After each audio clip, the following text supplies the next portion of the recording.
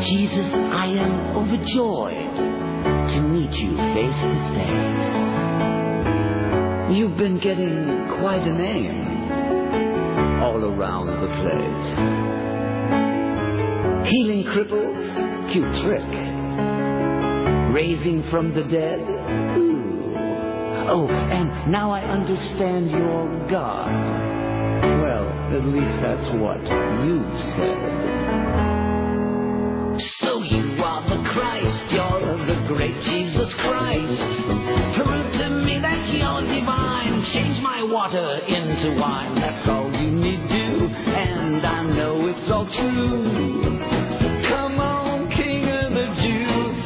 Hey, aren't you scared of me, Christ? Mr. Wonderful Christ. You're a joke, you're not the Lord. You are nothing but a fraud. Take him away. He's got nothing to say. Get at you, King of the, get at you, King of the, get at you, King of the Jews. Get out of here. You're gonna have to do better than that, boy.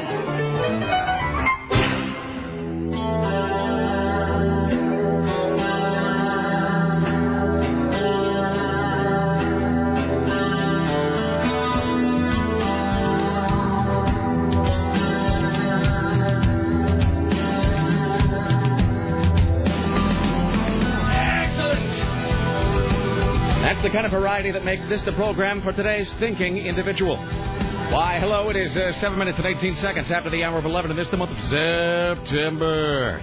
In the year of our Lord 2008. Thank you for coming along, making it a part of your listening day. We are live from the plushly appointed and sanctified studios of AM 970 The Talker. This, my friends, the Rick Emerson radio program, an excursion into whimsy. Thank you for joining us today. If you want to get on board, it is 503 733-2970. 503-733-2970. 503-733-2970 with your comments, questions, clarifications, kvetches, 2 cents, ruminations, observations, ponderings, musings, limericks, whatever you might have. 503-733-2970. You can also email if you like. It's rick at rickemerson.com. Rick at rickemerson.com. Sarah at 970.am. Tim at 970.am. Or Richie with a T at 970.am. Richie Bristol standing by, ready, willing, and able to pass along your observations about, I'm just going to cut it short today, about anything. So there you go. Oh, so we had a little Jesus Christ Superstar just there. That's Herod's song. Actually, one of my favorite songs from Jesus Christ Superstar, and that is doubly great right there because that was Alice Cooper singing it. So we are going to be giving away today a pair of tickets to see Jesus Christ Superstar when it comes to the Schnitzer, December 2nd and 3rd. Tickets on sale today, my friends. Today. That is today, the 19th. At the PCPA box office or at Ticketmaster.com. Ticketmaster.com. Jesus Christ Superstar coming here in December, the month in which our Lord was born. We'll also be announcing today's Glorious Bastard of the Week. I actually have it here from yesterday. Try and get to it. We'll announce it today. The Glorious Bastard of the Week also gets to go see Jesus Christ Superstar at the Schnitzer. So there you go. It's all very exciting. I didn't realize that it would sound that cool. It's really cool. I mean, parts of it are sort of... but here's the thing: is I haven't seen Jesus Christ Superstar except, I never saw it on the stage, and I've really only seen the movie, which came out in the 70s. And I have the, I have the vinyl at home, which I think the vinyl at home is actually the soundtrack to the film. I don't know that it's the soundtrack to the stage play, because it's like West Side Story. How there's two different soundtracks you could get to West Side Story. One is the original Broadway cast recording, which is okay, but I think maybe because I'm a child of celluloid, I think that, and also cellulite, I think that I prefer the West Side Story, the soundtrack to the film, because it's sort of more in line with what I grew up watching. Anyway, that being said, it's pretty righteous, so you should go see it. Jesus Christ Superstar. Giving away tickets later on today. We'll be playing your choice, Bible trivia and or musical trivia. There you go. Either musical trivia. What is that sound? I don't know. There it is again. From your computer? Is there a squeaking sound? Is there a cricket in the studio? Maybe it's the squirrel. It's entirely possible. The squirrel is back. What? The squirrel is back. Yeah, I suppose. Well, the squirrel's never really gone. I think that here's the deal. I think that the squirrels draw some kind of... They do like a Shirley Jackson's The Lottery thing, and they all pass out little tiny pieces of paper, and then one of them gets the paper with a dot on it, and he's got to be sacrificed to the great, to the great gods that walk on 2 feet, or whatever. Maybe this is like a, you know what it is? Maybe this is like a Joe versus the volcano thing, except down here is the volcano, and we're the gods, and then they're like Meg Ryan and Tom Hanks. It's exactly like that. All right. Move on now. It is Friday, and welcome to Day 12. Thank you for coming along. We are here in beautiful downtown Portland, Oregon, the finest city on God's green creation, the fresh breast of the new world. It's a thing. Here's what's coming up later on today. We will have Bob Costantini joining us from the Hill today. We'll talk to CNN radio correspondent Steve Kastenbaum. He's going to be talking about the Wall Street jitters, as they say, but also they're tearing down Yankee Stadium. I think this is the last game they're playing inside. I think it's tonight. Maybe it's already happened. Everything in New York seems to start at like 4 in the morning, West Coast time, because we don't matter. So I think I may be starting in the afternoon or whatever, but it's the final game there, and I'm going to tear down Yankee Stadium, and Steve's going to try to steal something for me. So we'll talk to him about that.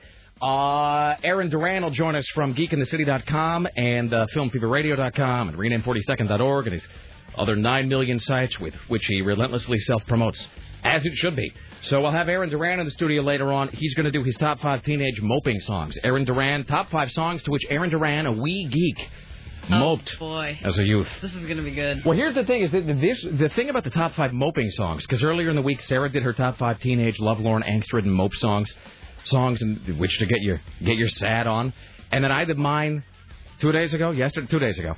And now Paddock's I think is going to do his on Tuesday. Chris Paddock wants to do his. And I think... it's kind of something you want to get out of your head. It's fun to share that. Well, it's a little exorcism, is what it is. Tim Riley, would you care to share your top 5 teenage moping songs? Sure, I'd love to. Really? Yeah. I was afraid to ask for fear that you would turn me down. No, I volunteer to do so. All right. When you want me to do them. I hope you don't take this personally, Tim, when I say that I'm often afraid just to ask you anything for fear that you'll say no, and then I'll be crushed. And I'll be rejected. When did I say no? You never do, Tim. Tim? What was the last no? Tim's just a guy who can't say no. Well, because the last no was, I think, probably never, but that's because I try to ask almost never for fear of being rejected. Go ahead and ask. Sometimes the answer is yes. Tim? As it just was. Next week, Tim, would you like to do your top 5 teenage mope songs? Absolutely. That's so cool. All right, maybe next Wednesday? Sure. Excellent. All right.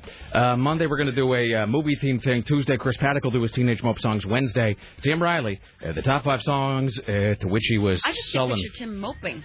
I can only picture you moping to XTC. That's it. And the list doesn't go beyond that. It's like a list of 1. The top 1 list.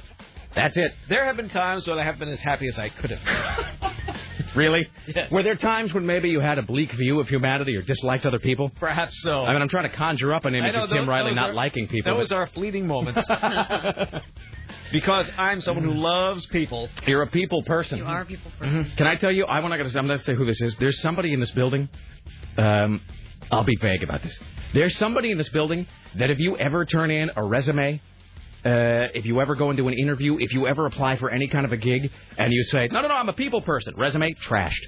Literally in the trash. I know who that is. I think we lie and say that we keep a copy of it, in a file or something because we're supposed to. No, it really goes into the shredder. I'm a people person. Right through. Anyway, I love people. Well done. That was creepy. It's a cookbook!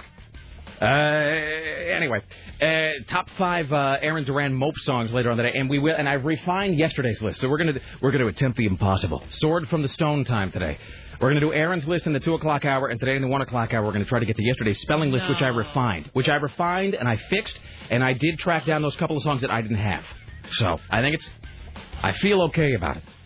I feel cautiously optimistic about today's top 5, which is the top 5 songs that spell things. That's a big statement. I know. I'm just saying, I feel, look, it's not going to be perfect, but as Pele once said, no game is ever perfect. So we'll try to get to that. Bush Watch coming up today. Jock Watch coming up today. Penis Watch coming up today, and it's really sort of off-putting. I mean, way more so than they normally are. And I mean, often they contain, like, chainsaws. But this is the penis of a different, the penis is on the other foot with this story. Or whatever that phrase is.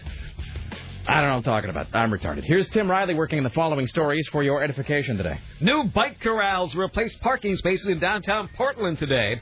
A Gresham teen is groped by a man on a bike. A man dresses in a Jake's Famous Crawfish Restaurant employee a uniform and robs the eatery at gunpoint this morning. Sherwood police are told to shoot coyotes, scaring the townspeople. A massive $500 billion bailout is planned for the financial market, and this announcement alone makes stocks soar. That it? Yep. I mean, I know we've got a lot to chew off today, so, you know, all right. By the way, so we were talking about this during the break. You saw Larry King last night, did you not? Susie Orman. Susie Orman, who is fantastic. Man, she's a handsome woman. I know that she's on a different team than I am, but she really is. I would say this. Here's the thing about Susie Orman, and I realize that there's really nothing I could do. There's no way in which I could make myself attractive to Susie Orman. But if I could, I would. I'd volunteer. I'd be Susie Orman's kept man.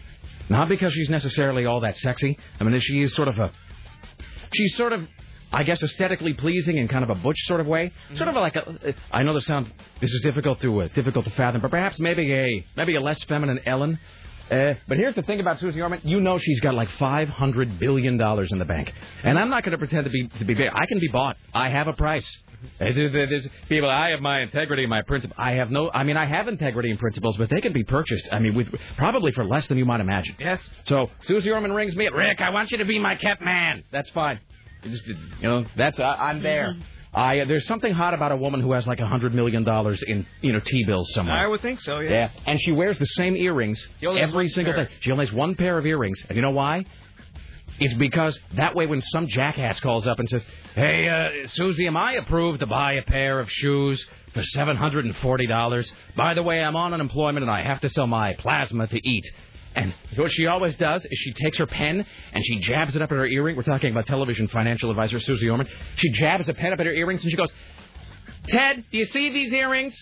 Did you see these earrings yesterday? Did you see these earrings last week? How about last year, Ted? You know, I only have one pair of earrings. You know why? Because they were a good deal and they look good. I don't need to buy new earrings. You don't need to buy any shoes. You are denied. Oh, done. In the box.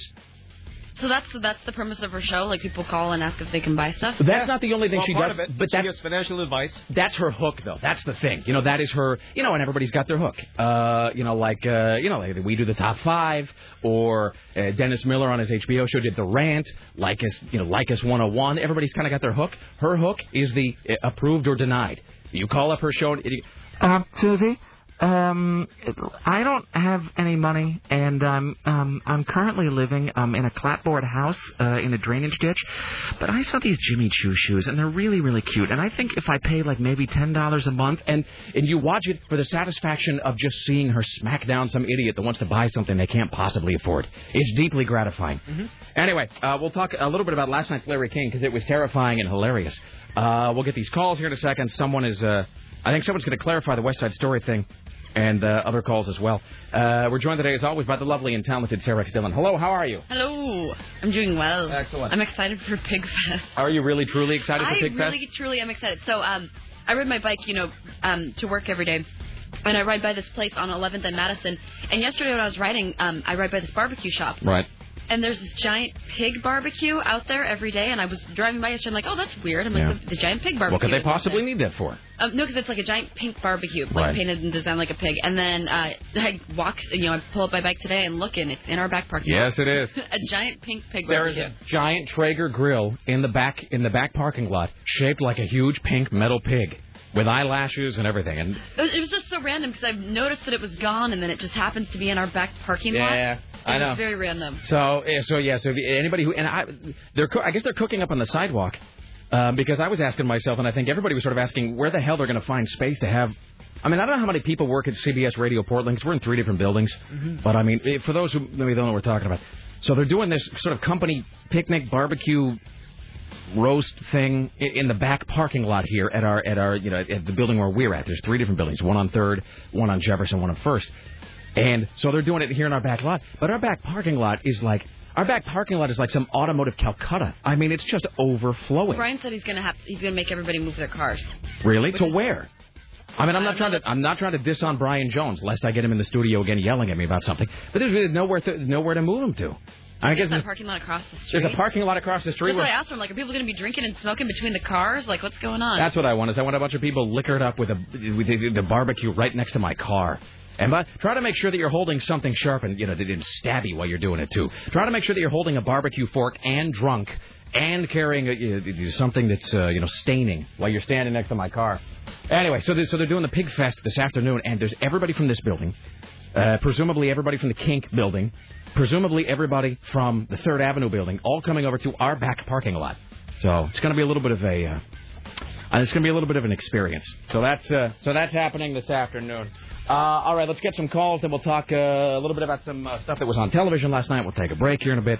We'll come back. We'll talk to Bob Costantini. Hello, sir, madam, as the case may be. You were the first caller of the day on the Rick Emerson Show. Everything is on your narrow shoulders, like an inverted pyramid. The rest of the day's program all depends on you. Don't suck. So, I'm on it. All right, go. I was at Powell's Books at Cedar Hills Crossing yesterday. God bless you. Enjoying a wonderful Vigor Viso. Thank you. Looking at the as heard on the Rick Emerson Show table, picking up my copy of World War Z. Thank you. See, there you go. That's 1, 2, 3, 4. Bam. Solid points in a row. Okay.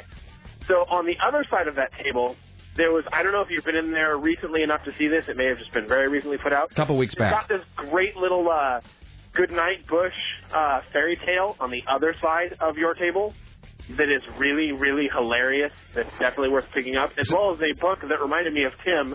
There was also a little fairy tale book called Snark Inc. That was very, very entertaining. So is the Goodnight Bush thing like a sort of pseudo fairy tale bedtime story thing? Yes. Is it like Goodnight Gorilla or whatever that book is? It basically has, it'll say like, good night, my lovely pets. You know, they'll make fun of like Fox News. They've got a picture of an evil-looking fox with white collar. And the one page says good night, like principles and integrity, and there's just no picture. That is funny. Can I just say this? Here's the thing about George W. Bush. We've been talking so much about the economy this week and how everything's sort of in the dumper and we're all hosed and we're shot to hell and cancer and garbage disposals and bankruptcy are going to come get us all. I was thinking about this last night, actually.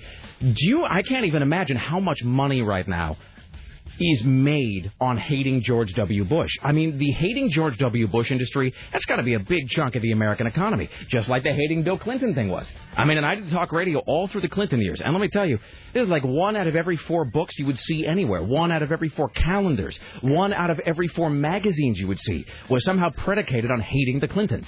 So it is now with George W. Bush. Once that guy's gone, there's going to be a whole lot of people with nothing to do. There's the people whose sole industry has been sitting around and bitching about W. And they're just going to be gone. We have to find somebody new to hate.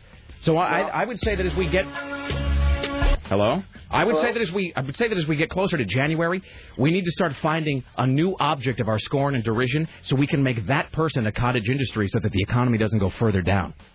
Well, I think if you see Obama get elected, you'll see a whole generation of folks like Ann Coulter, who make a living out of hating Democrats, just explode into the forefront. I suspect Bill O'Reilly will start making a great deal more money. I suppose, but I mean, he doesn't really seem... Obama doesn't seem hateable in the same way Bill Clinton did. You know what I mean?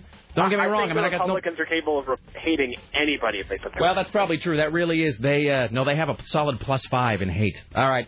Thank you, Thanks, sir. Rick. All right, there you go. Wonderful. All right. Hi, you're on the Rick Emerson Show. Hello. Hi, Rick. This is George. Julie Jobshot's dad. Hello, sir. I just want to let you know about your JC Superstar album. Yes. If it's blue with some, like, star-looking things on it, it's the movie soundtrack. If it's kind of like a brownish... It's brown with gold. Yeah, that's the original play, and it's like a 2-album with... It had a lyrics book inside. Yeah, no, it's a double album set. Mine doesn't have the lyrics book because I bought it used for $1. Yeah. Bought it used for $1 at the Goodwill, where it's always right between 2 things. Frampton Comes Alive and that Sean Cassidy record that has the Do-Ron Ron on it. I love it. Hell, you have a good day. Thank you. All right, there you go. All right, fantabulous. And I'm still waiting I don't want to say anything yet. I'm still waiting to hear back on... It is a possibility that we're going to be doing something else that's very exciting. Today? Oh. Well, we'll be announcing it today. We'll be doing it next week. I don't want to say it yet. See, if I say it, I'm going to curse myself. So today we're giving away Jesus Christ Superstar tickets, and I think Pirate Fest tickets as well. We're also going to announce the Glorious Bastard of the Week. There is a possibility that next week we'll be giving away something else that's pretty damn fine. But I want to wait. I'm not going to tease it yet. I'll wait. So just a couple brief thoughts. One, I'm wearing what I always referred to as a button-down shirt, and a listener took time to correct me about this. He sent me an email, and he actually suggested that I not read it on the air because I think he wanted to... he felt like he might be embarrassing me if he pointed it out, but I have no problem with this. So apparently a button-down shirt is not actually a shirt that is held together down the front with buttons. I always said button-down shirt to denote that I'm wearing like a grown-up shirt, not a T-shirt. Apparently a button-down shirt is actually specifically a shirt in which the collar is held down by small buttons up by the neck. It's not buttons on the front? No, he claims that a button-down shirt means that you have small buttons at the top holding the collar in place. And that this would be, I guess, if anything, a button-up shirt, perhaps not a button-down shirt. So there you go. Duly noted. So Larry King last night. So I went home last night, and I was in a fine mood when I left here. I don't know, there was somewhere between like 3:01, because I was in a fine mood when I got off the air. Somewhere between 3:01 and like, I don't know, around 7 or whenever it was when I got home. I just sort of devolved into just being a cranky bastard. And it's because I was looking for moose burgers because that was going to be our contribution to the pig fest. I went to 3 different places, all of whom claimed to carry moose, all of them out of moose. So I blamed Sarah Palin for this. I mean, she brought it to national prominence in such a way that I was unable to buy it. So I wasn't able to do that. Tried to do a couple other errands and tasks last night, and I was just thwarted. Do you ever have one of those days where you're just trying to get tasks done, but it's like your hands are made out of Teflon, and you just can't get anything done, and you keep skipping ahead in your day planner? Maybe I'll do the next task. And then, you can't get that one done either. And so at the end of the day, you just have to sadly look at your day planner and shake your head with sorrow and close it and say, I'll try again tomorrow. So I got home, just feeling a little cranky about everything. I can sit down. What do I immediately see? There's Larry King on television. Larry King, you are all going to die. Joining me today is Susie Orman. And so Susie Orman comes on. And Susie Orman, as I said, is maybe not an attractive woman, but, maybe handsome in a butch kind of way. But, boy, Larry King just looks like a corpse. I mean, Larry King no longer even looks like he's alive. I mean, I think I speak for both of us on this. Yes. Do they even attempt to put makeup on him at this point? No. I mean, I would hate to think that the Larry King I see on television every night is, in fact, Larry King with cosmetics. Because that then sort of asks the question, what does he look like when he gets out of bed in the morning? I mean, when he gets out of bed and Palpatine comes and, snaps him into a respirator so he can breathe without dying. Did you see the call when Susie Orman tried to ask the caller a second follow-up question? Larry, I already hung up on him. We're done. Yeah. Well, it's funny you mentioned that, actually, because here's what I was thinking last night when that happened. When you watch Larry King do his regular show now, I'm not talking about when he has a special panel on or when he has some thing where, tomorrow we will be having Tony Robbins who addresses your observations about personal empowerment. When Larry King is just doing a regular show where he has Steve Lawrence or somebody, does Larry King ever take phone calls anymore? Ever? I can't remember the last time I saw Larry King on a regular, Monday through Friday show take a call. And he has that phone bank that sits there, and you see it blink with calls that are never answered. I don't even think they give out the number. I mean, I watch Larry King, and I think now the phone thing is true, isn't it? I think the phone thing is just for decoration. Mm-hmm. I mean, I think that maybe they don't allow Larry to talk to people anymore. I think it is entirely possible. He's too grouchy. I think he might be some animatronic from the Hall of Presidents, kind of like a creature shop creation. Mm-hmm. Like he's a Gelfling or something up there behind the desk. Because they don't really allow him to actually speak to the public. So I'm suspecting that maybe there's something awry with Larry King's mind or body or perhaps both. He kind of looks like some news version, like some suspender-wearing version of Mama's Place or Madam's Place, whatever that wooden puppet was. So let's do 2 more. We'll take a break. We'll come back. Hi, you're on the Rick Emerson radio program. Speak now.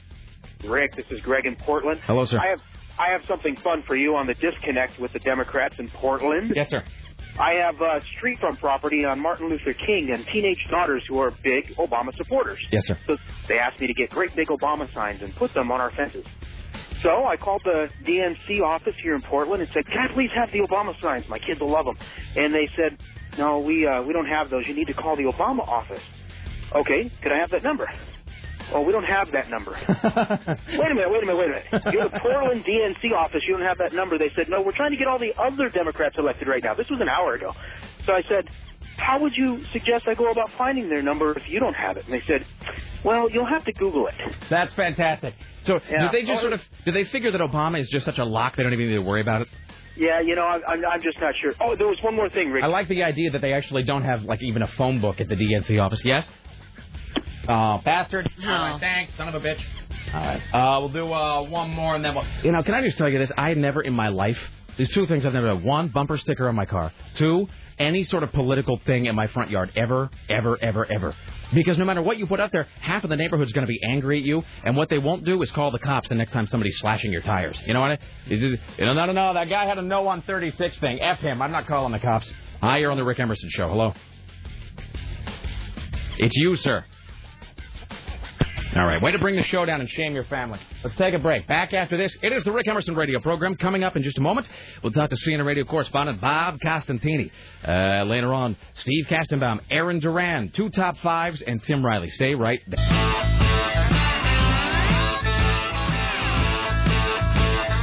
Why, hello, it's the Rick Emerson radio program. Thank you for coming along. It's 503-733-2970. 503-733-2970. Coming up later on, we'll talk to CNN radio correspondent Steve Kastenbaum, Aaron Geek in the City Duran.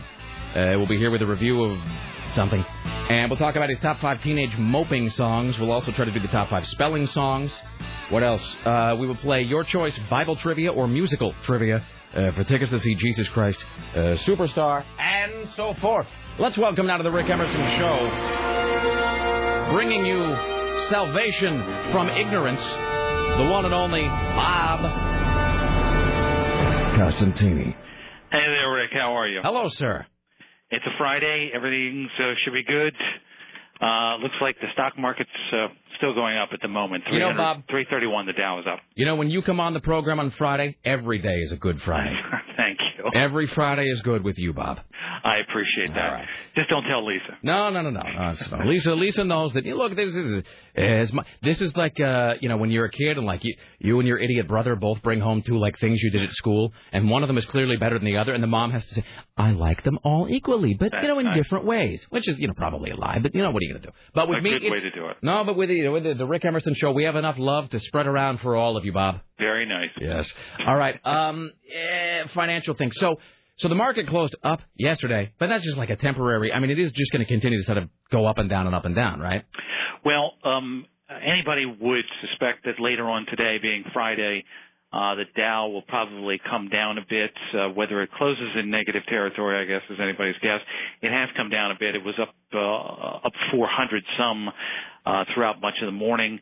But it is down to 330, 331 right now as I look at it.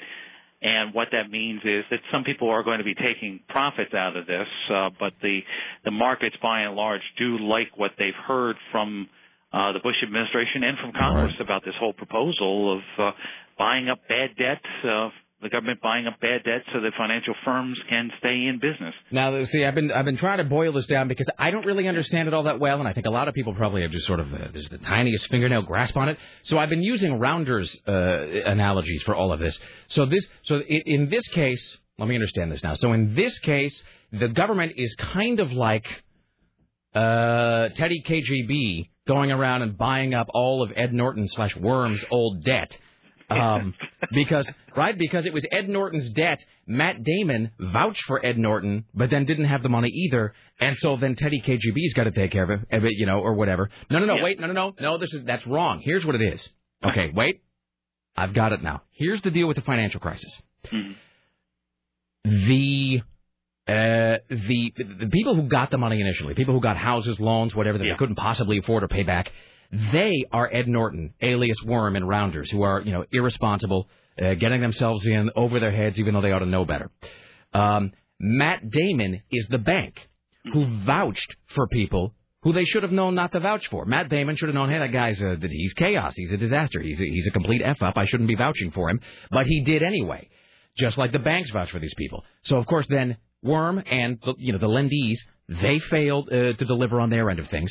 Yeah. The bank, alias Matt Damon, is then on the hook, except the bank, alias Matt Damon, they don't have the money either.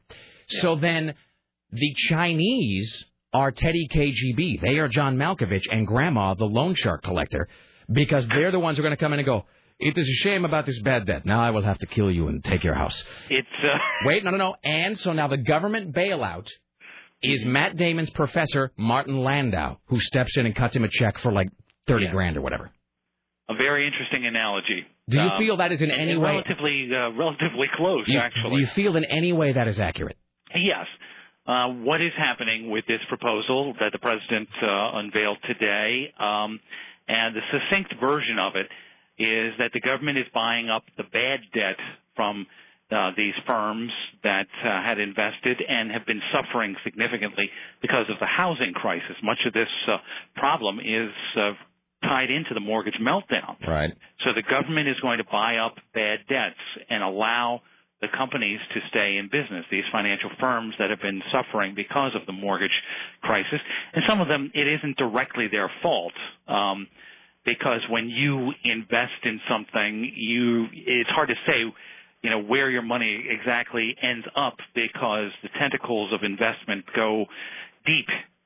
And so you may not think you're tied into the housing problem, and a lot of people who were with AIG Insurance probably wouldn't necessarily have thought that AIG was invested heavily. It was an insurance company, that it would have been hit hard by the mortgage meltdown. But of course, when you invest money in something, that money can get invested in something else and funds here and there. So it's an extremely wide net that gets cast. All I know is that Harry Reid actually said in front of a microphone, "We don't know what to do." Yeah. And I either heard this or I imagined it, and it seemed frighteningly plausible in my head, that Alan Greenspan said, put your money under a mattress or whatever. So no, but Harry Reid changed his tune a little bit last night.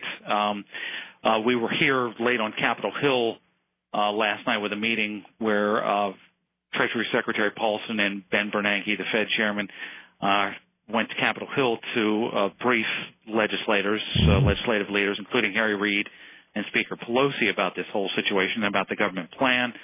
They've all come out basically singing a pretty good tune. Mm-hmm. Pelosi just issued a statement a short time ago saying that Congress will examine it expeditiously, meaning the president's plan, and we are committed to quick bipartisan action. Right. You know what that's called, Bob? That's getting your story straight. That's what that is.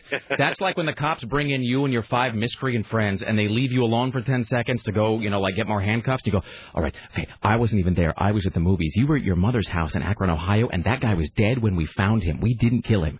That's totally what this is. It's a day for movie analogies. Yeah. Also, just final thing about this.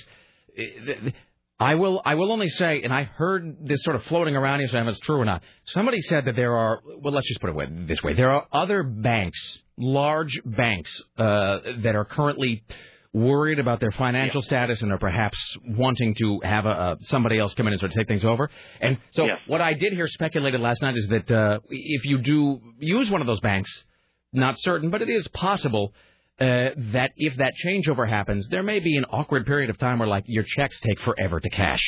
So, So that is a possibility. So you know what? I'm just going to get, a big bag with, a dollar sign on it, and just keep it under my bed, man. The possibility, and again, I'm not an economist, so it's I take everything I say with a grain of salt. Yeah. But when you put your money even in a basic bank, of course that bank lends money. The money doesn't stay there. The money goes out the door, in effect, being lent to people who, want to do things, buy things, build things. And so if there is, this is what is a classic run on a bank. If there were a run on a bank, then the money isn't necessarily there. And Jimmy Stewart, to keep your movie analogies going, isn't going to be around to rescue things that quickly. God bless you. I was hoping that you would sort of circle around and go and come right back to the It's a Wonderful Life, because that's when he does that thing where he's talking to Bert or whoever, and he goes, well, Bert, the money's not here. It's over at Bob's house because he's putting a new wing on, and it's at Jerry's house where he's buying a toilet or whatever. Yes, it's a simple Eco 101 lesson. All right. Hey, you ought to do a sidebar article on this. The financial crisis as explained by 3 different movies. Yes. You're not going to do it. That's fine. I'll get on that right away. Don't placate me, Bob. I can see through your shenanigans. All right, sir. Have a good weekend. Always a pleasure. Too. Thank you. There you go. That's a good idea. I should just write that myself. Write it in Sunday. I should just start doing CNN's prep for them, too. That's a great idea, though, because you know what? That Rounders analogy I gave, I think is obviously a gross oversimplification, but I think it's pretty accurate. And that It's a Wonderful Life thing, too. I just wish I was more familiar with Rounders, because I didn't really It's one guy vouching for another guy, and then neither of them have the money. And so then the thugs come to break their legs, and they got to go get an emergency loan to keep the leg breaking from happening. That's what's happening here. Mm-hmm. So it's like the bank vouched for you, you went under, the bank then realized they didn't have the money either. Oh, so sorry. And so now the Chinese are like, hey, we'll come and buy your whole country and fix everything. And so to keep that from happening, you're getting an emergency loan from the government. So it's all very confusing. Okay. And it does end with Jimmy Stewart saying, and this is Mama Dollar and Papa Dollar. All right. Anywho, let's see. You're kind of crazy today. I got a good feeling about today's show. I'm full of excitement today, Sarah Dillon. I feel I'm full of vim and vigor and vitality. Even Sans Moose Burgers. Sans Moose Burgers. That sounds weird. Well, you know what it is? Here's the thing about it. The double-edged sword of Sarah Palin is that... Hold on. Note to self. Okay. The double-edged sword of Sarah Palin is that, like how she's hot, but she's also crazy. She brought moose burgers to national prominence, but now there's like a run on them because that they're like every jackass, So every jackass with a gun rack is, oh, have some moose burgers this week. And I was among them. There was me, another jackass, trying to buy moose burgers yesterday. 3 different places, no moose burgers. What am I? I am essentially mooseless at this point. Here's the thing. I was talking about George W. Bush and how there's a cottage industry and hating him. So if the Republicans win, it'll be good for comedians, and if the Republicans win, it'll be good for the economy because we can then have a whole cottage industry in hating Sarah Palin. I don't really think Joe Biden's that hateable because he's just bland, and I don't really know that Barack Obama's that hateable. I mean, people hate him, but there doesn't really seem to be anything you can grab onto. I mean, with Clinton, it was easy. Fat, spongy, rube, womanizer, draft dodger, pot smoker, talk like this, felt your pain in your breasts. But with Obama, there's just sort of like he's too happy. I don't care for his sunny disposition at all. There's really no money to be made, I think, hating Barack Obama. So what we really need to do is we need to vote in somebody that's hateable so that we can sponge a few dollars out of that. Let's see. I have a great idea. Sarah and I had a great idea for a discussion that we can weave through today's program. Mm-hmm. I don't know if I have time to set that up, or would you like to hear a funny observation? Let's go for funny observation. And then we can do Steve and then Sarah idea.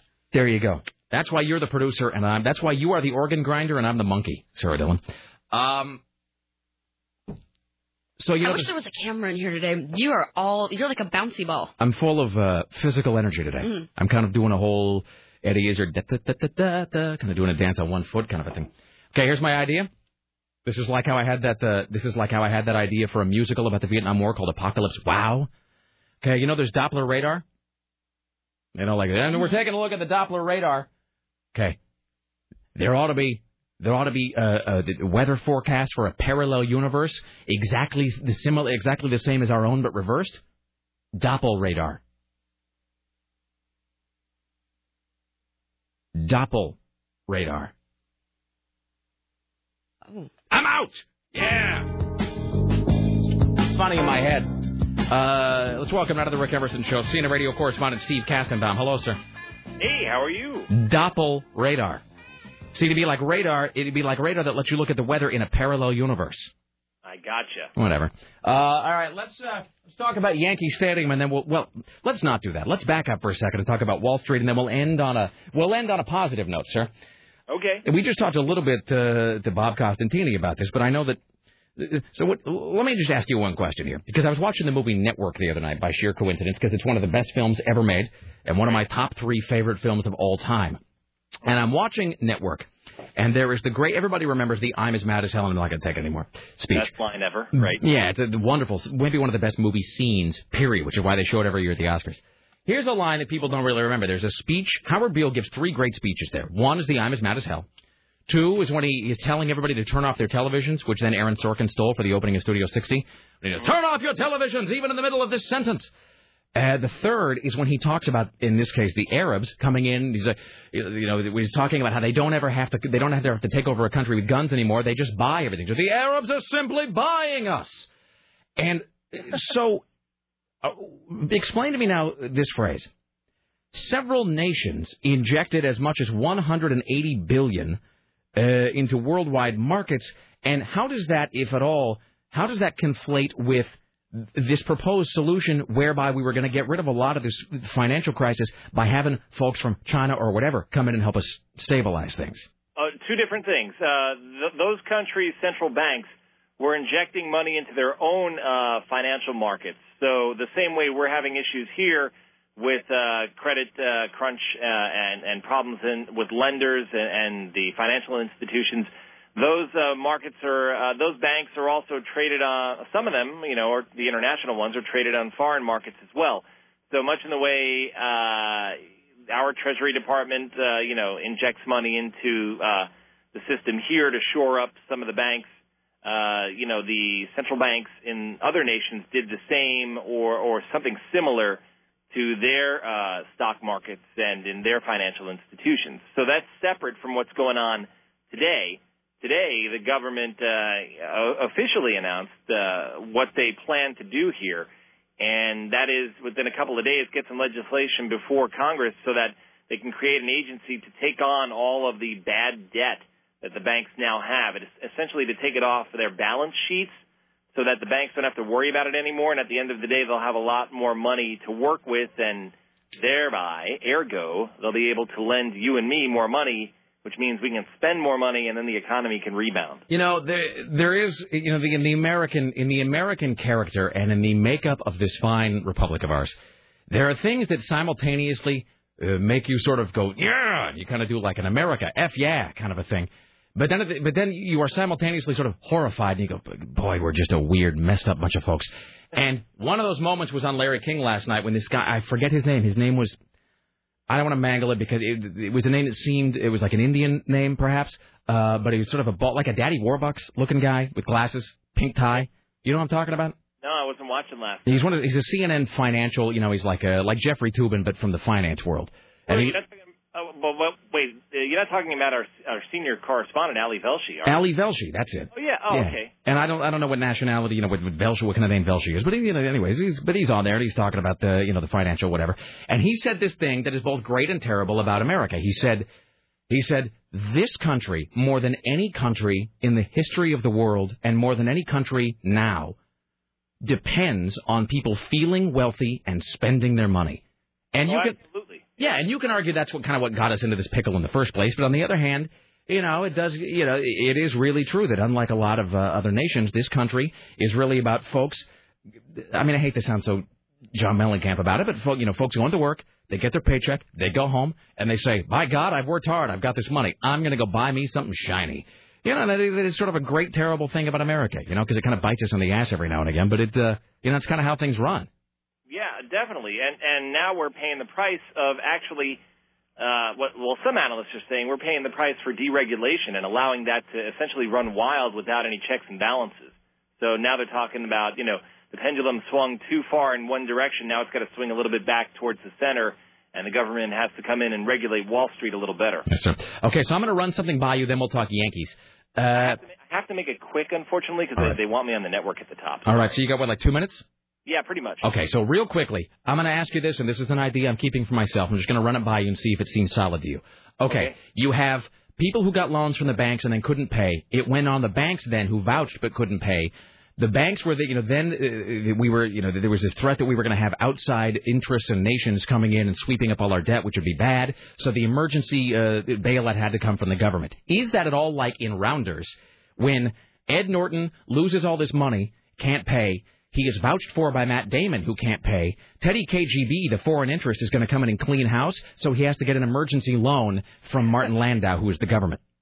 Very similar. Yeah. That's what I'm talking about. Okay, I'm going to write that one down, you bastards. I'm not giving that one. I'm keeping that one. I'm going to write that. What time is the game at Yankee Stadium, or has it already begun? No. Well, I went up there. I literally just walked off the subway and came right upstairs to be on your show. I got back in time to be with you. Right. But the last game is actually on Sunday. So they'll be playing Baltimore on Sunday. The Yankees are not going to have any postseason play this year. It's just they need a miracle within the next 3 games for that to happen, and it's not going to happen. So this is it. This weekend, last day with the old Yankee Stadium. There's tons of people up there taking pictures. Also today, they put on the new big, gigantic blue letters for the new Yankee Stadium across the street. They hoisted them up there today. I got to tell you, it looks like a giant, Walmart or Target or something. I'm just not feeling it. The letters that they put up there, it's just not making me feel the Yankees nostalgia. You know, it's like when they tore down the Sands Hotel, sir. No matter how much shiny the follow-up, it just ain't the same. It's not. And they try making this one look like the original, from the 20s, the facade. But I'm not feeling the history. I'll give you $100 if you go chain yourself to it. That's a great idea. I like that. All right. Let me sleep on that. Offers tonight. on the table. All right. I'm there Sunday. I'll let you know if I do it. Thank you, sir. Have a good weekend. Take care. All right, there you go. Steve Katzenbaum. I love how angry he gets about things. Well, I hate the stereotype, but I think that's a New York thing. You know what I mean? Yeah. I mean, look, I was sad when they tore the Kingdome down, but whatever. It's just a building. I mean, it's just a big. It is, as George Carlin said, just a place for your stuff. The stuff in this case being people. So, they'll build a new one. I mean, but let's see what else. I mean, we were sad when they changed that 7-Up sign. Talking about taking the Made in Oregon sign down. People sad about that. So, so I mean, I understand New York, blah, blah, blah. The whole place a billion years old. And house that Ruth built and whatever. All right, we'll take a break here in a second. Should we give out the idea? All right, so this is, how do I put this? This isn't like a high concept topic. It's not like a whole thing I want to discuss. I think it's more of a temperature taking. Because we were talking about something during the break. And I'm going to sort of put it out there, and this will be sort of like maybe the zombie naming thing, which, by the way, you can vote on those at 970.am, bottom left of the page. This is just sort of taking the temperature, perhaps, of the audience. We were curious. We were curious as to whether, when you are driving your car, truck, whatever, in traffic, do you treat different cars differently based on the bumper stickers they have? And we've already, we did a whole high concept thing once about what bumper sticker do you hate. But I guess what we're saying is, if you see a certain kind of bumper sticker or a certain specific bumper sticker or a certain combination of bumper stickers, do you then say F that guy and you just screw that guy every way you can? You don't let him merge. Maybe you take your foot off the accelerator, drop down maybe 10, 15 miles an hour, make him wait for that turnoff. Do that thing of staying just the right speed so he can't get over into the passing lane. I mean, we've all done these things. Let's not lie. We're not pretend to be more Christian than we are. So just, if you haven't, fine. If you have, we want to hear about it. We're just going to sort of weave these throughout the day. So the question is, do you treat people poorly based upon bumper stickers on their car? And if so, we demand details. All right. We also demand news, which will happen in just a moment. Tim Riley at the Ministry of Truth. It's 503-733-2970. 503-733-2970. Later on, Aaron Duran, Top 5. Your calls and more. Stay there. It's the Rick Emerson radio program. Well, some folks said it gotta hang them so high, 'cause you just can't do what he did. There's some things you just can't put in the minds of those kids. As we celebrate mediocrity, all the boys upstairs wanna see.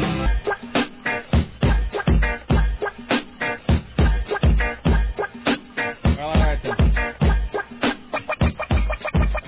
Why, hello, it's the Rick Emerson radio program. It's 503-733-2970. Just moments. Tim Riley at the Ministry of Truth. Let's see. Later on, Top 5. We'll have the Top 5 songs that spell things out. Aaron Duran doing his Top 5 teenage moping songs. What else? Bush Watch coming up. Jock Watch. Penis Watch. Etc. All right, let's... Hi, you're on the Rick Emerson radio program. Hello there. Hello there. What's up? Oh, I'm calling about the treating people differently based on their bumper stickers. Yes, so do you treat people poorly in traffic based upon the bumper stickers which grace the back of their automobile? Well, it's not really a bumper sticker, but it's that damn Jesus fish. Uh-huh. I can't help myself. I pass them and slow down a little bit, and I just think, where is your God now, you bastard? Fantastic. I mean, we welcome hate of all varieties and stripes here, so... It's just so obnoxious to push a religion onto someone who's just trying to drive around. I'm just trying to get to the store. Exactly. I don't need your religious nonsense at this point in time. I like the idea that you actually think, and I'm suspecting you sometimes say it under your breath, where is your God now? Like if they're trying to get on 205 or something. Exactly. That's quite wonderful. You know why you're able to get around them? Because you have evolved into a more efficient driver. I have, exactly. That's like... it's my prayer to that flying spaghetti monster that helps me. You're a good person. Thank you. All right, I'm walking into Powell's in Cedar Hills right now, so have a good day. Excellent. Please tell them you heard it here. I will. Wonderful. Bye. Excellent. All right. That's fantastic. By the way, we will also take calls from Christians who cut off atheists. I don't care. Everyone is equal in my eye. Here's Tim Riley at the Ministry of Truth. It's time for the Rick Emerson Show's new news hour, only on AM 970, The Talker. And now, from the Ministry of Truth, this is Tim Riley. Well, it was a bold and brazen robber who dressed up as an employee of Jake's famous crawfish restaurant and robbed the joint this morning. Jake's is at Southwest Stark and 12th Avenue.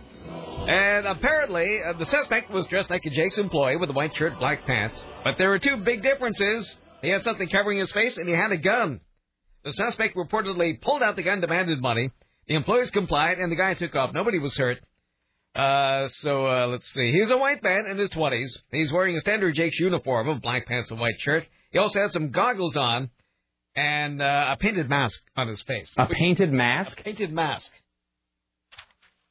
So that would tip somebody off. Like a Blue Man Group kind of a thing? Yeah. All right. You know, if I ever had, and I'm not saying I would do this, but if I ever had like a ring of high-profile thieves that I was working with, you know, like sort of a heat kind of a thing, we would all wear Mexican wrestling masks. That would be our calling card.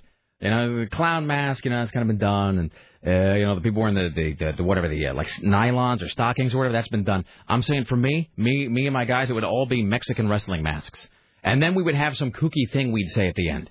We'd say like, what would we say? As we were leaving the bank with the loot in our Mexican wrestling masks, we would say, wait, here's what we'd say. We'd say, and that's one to grow on, and then we leave. There you go. You stay sexy, San Diego. Go up yourself. Here's Tim Riley. A teenage driver has been sentenced to 60 hours community service on charges from a skateboarding stunt that killed one of his friends.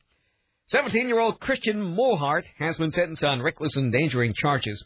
This happened at Northeast 29th and Northeast 139th, August 2007, when a 16-year-old named Joseph Madison was skitching. Who knows what that is? Skitching. Is that like... No. You hang on to the side of a car on your skateboard. The car driven by Mohart hit a dip in the road. Madison lost his grip, fell and smacked his head on the pavement, and he was pronounced dead at the scene. Wait, this is like when you're doing the Back to the Future Marty McFly thing? Yeah, something like that. You know what somebody pointed out about Back to the Future the other day? Well, I hadn't really thought about this. Somebody pointed this out about the classic film Back to the Future.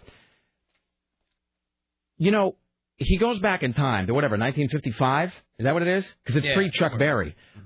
So he goes back in time and, you know, blah, blah, blah, paradise under the sea or whatever the hell. And then he introduces his parents. And then years later, he's born and grows up.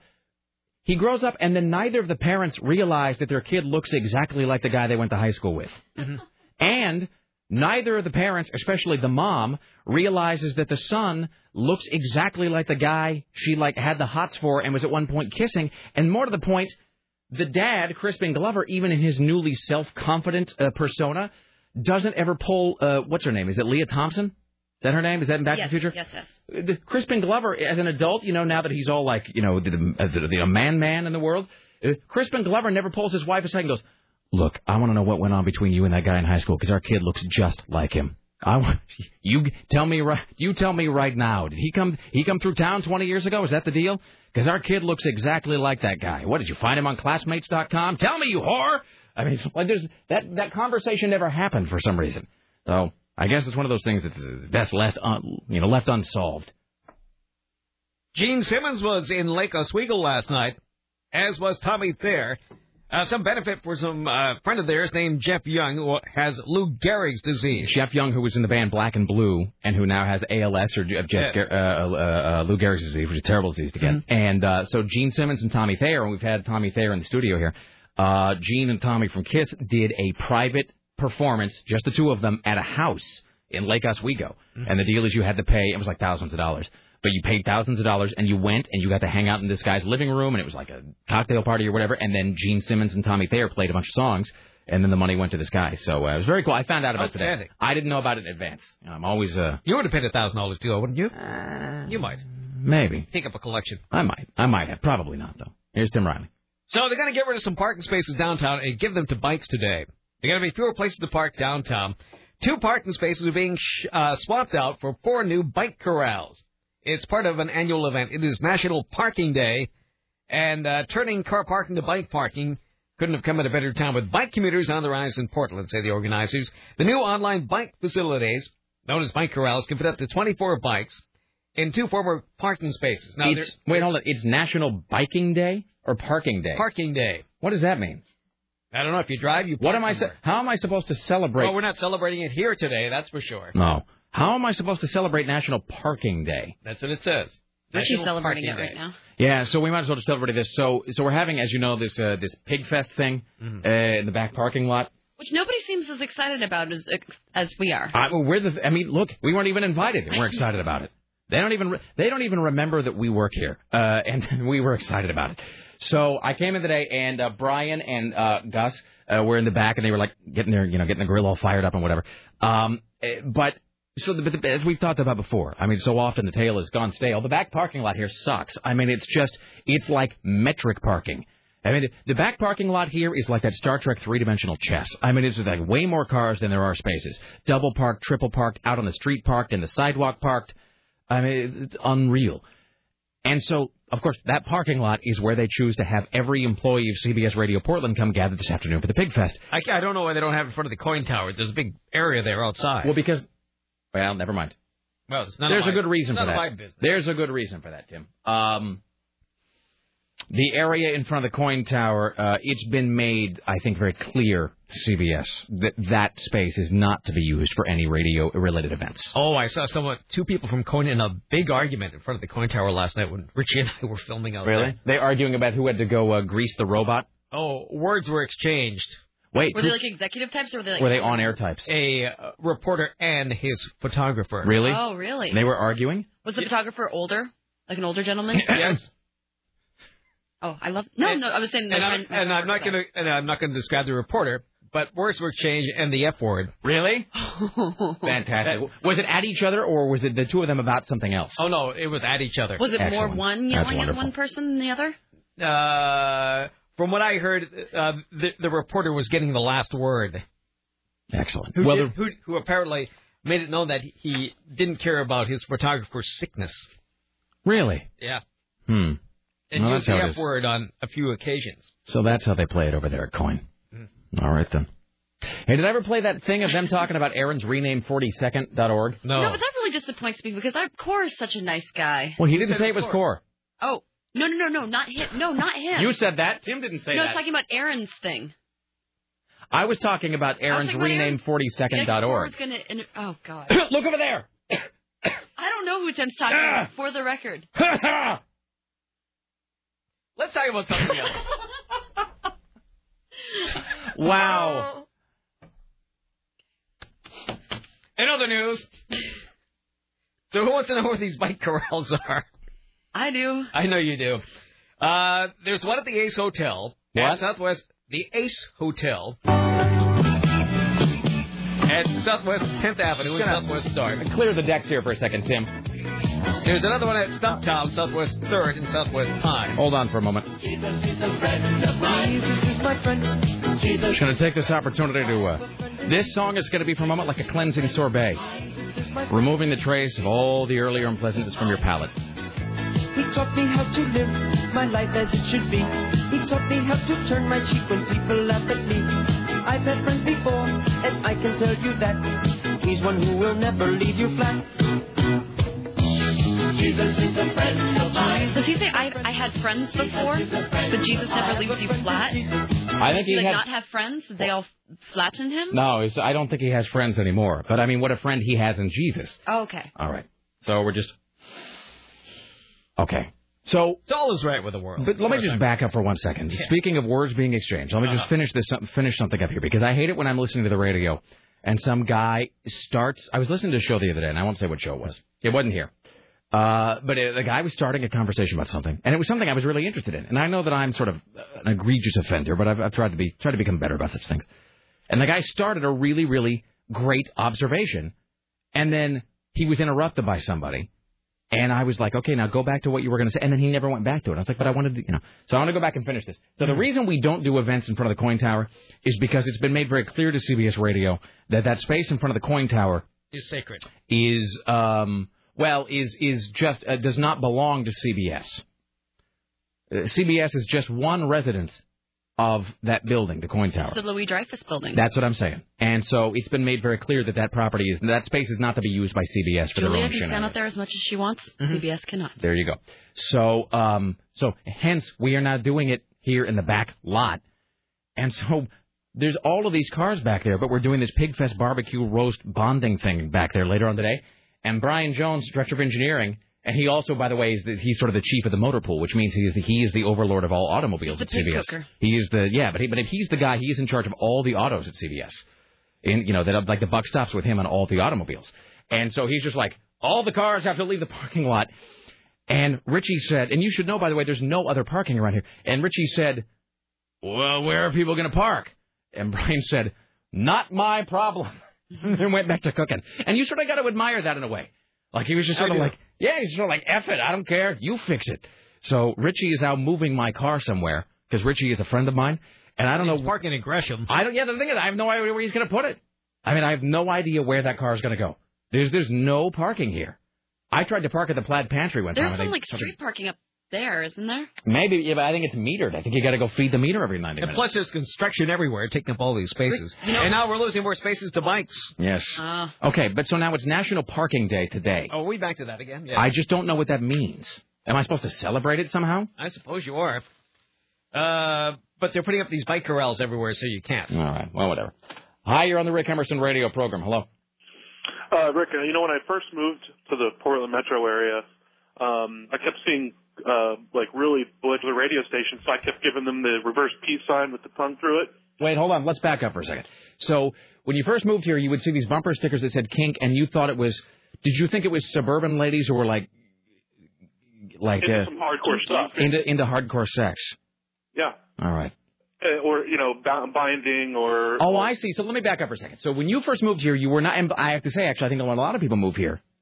And Kink has done I have to say this, and I'm not just saying this because I've seen those bumper stickers in L.A., and I knew it was a radio station. But even before I moved here. And I, when you see the bumper sticker, that's one thing. But when you just hear somebody say, "Are you into kink? Do you like kink?" and you're like, "What? Hello? We're at the office, Bob." But when you see the bumper sticker, you know it's a station. But I think if when you first move here, you might not know, and it's really a credit to Kink Radio that they have done such a great marketing job. Mm-hmm. That they've overcome what could be considered a set of challenging call letters. Let's put it that way. And radio stations in the past have often struggled with call letters that could be interpreted as something blue or unflattering. Kink's really done a great job of making that a non-issue. But so you would see women who had the Kink sticker, and you would think that they were just like they were sexual freaks. Right, and there's nothing to destroy man's self-worth. And and emasculate him like just constantly hitting on lesbians, right, Sarah? Okay, I don't even know what that means, but it was hilarious. Apparently, was I a lesbian? You were a lesbian couple. Yeah, I don't have the soundbite. I have the soundbite here somewhere. Oh, by the way, you'll appreciate this. Here's an email. Hey, Rick, I hate to tell you this, but Susie Orman is a gay. So I had no idea. Oh, really? See, whatever, but she just seemed very, she didn't seem very, very femme, as they say. But I have to say this about the thing about Susie Orman is because people have always said, well, why do you find certain people like Hillary Clinton or that foreign minister who they think is going to start running the whole joint in Israel? She's hot. And the people, or Carly Fiorina, who was the former head of HP. And the guy's like, I don't understand. What do you mean she's hot? I do have to say, I would be disingenuous if I didn't say this. I do find powerful women really sexy. I really do. And I know that's typically a thing that women have. Like, women find powerful guys to be attractive. And I think it doesn't go as much the other way for men, as not to the same degree. I do find powerful women to be really hot, though. And you get the feeling Susie Orman could crush you if she wanted to. Here's Tim Riley. Meanwhile, a Gresham girl says she was groped by a stranger on a bike. The teen told police the man rode past her, then came back and asked if he could touch her again. That's when she went to a nearby house. There was a man out there working, she said. So it was like, please help me. She did the right thing, she said, on a place of safety and security, says Captain Tim of Gresham PD. That's what we encouraged the kids to do. Officers look for the groper, but can't find him so far. If you have any information on the groper, you're asked to call Gresham Police. Groper? Doesn't look. I'm sorry. Then we have Harry and David. Aren't those people the people who sell the big boxes of apples and mail them around? No, I thought Harry and David was the couple that sat around the kitchen table talking about Hillary Clinton's health plan. Oh, I don't think so, because they make $541.1 million a year. Oh, who are Harry and David? Aren't Harry and David, didn't they sing, Summertime, la la la la la la? What is that song? Huh? What is that song from the 60s? Summer, la la la la la la. Is that Chad and Jeremy? I believe so. All right, who are Harry and David? I think they sell those boxed apples and mail them around the country. They have something to do with fruit or candy. They make $541 million sending boxes of apples? I guess so. That seems inaccurate. Mm-hmm. They're the Rogue Valley's largest non-medical employer, and their profits have dropped 2.8% to only $545 million. They cite the sliding economic conditions and consumer confidence levels. Some of our best customers are in the financial services business. It's too early to tell what kind of impact we can expect because business-to-business orders tend not to be placed until later in the year. Wait, I keep waiting for this article to say what they do. I'm going to find out here. Okay, Harry and David. Harry and David. Harry and David almost sounds like it might be a jeweler. No. You say apples, Harry and David.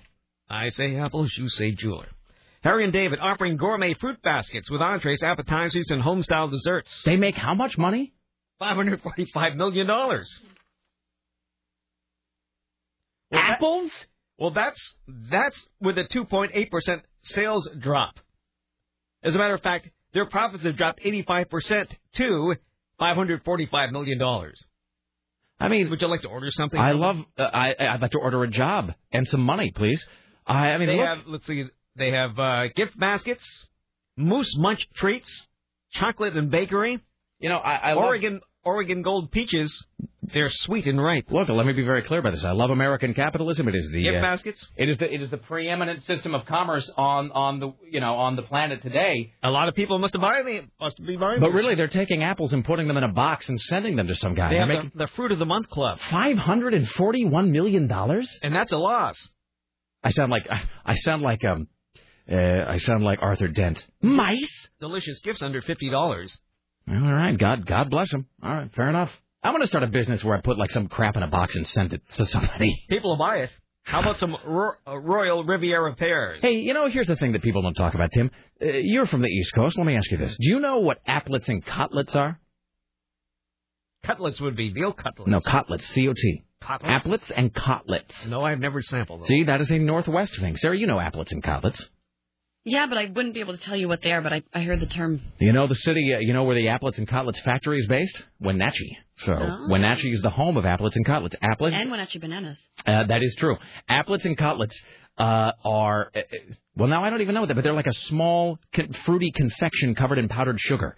And they are mainly sold at Christmas. Thing? They're not gummy, but they do have a certain gelatin sort of. Like they're held together by a gelatin, but it's like exactly nuts. What applets and cutlets are. Okay. Yeah, I think they're like nuts and pieces nuts of fruit. And apples and gelatin or something. And held together in a little square with some gelatin, like the chewy kind, and then covered in powdered sugar.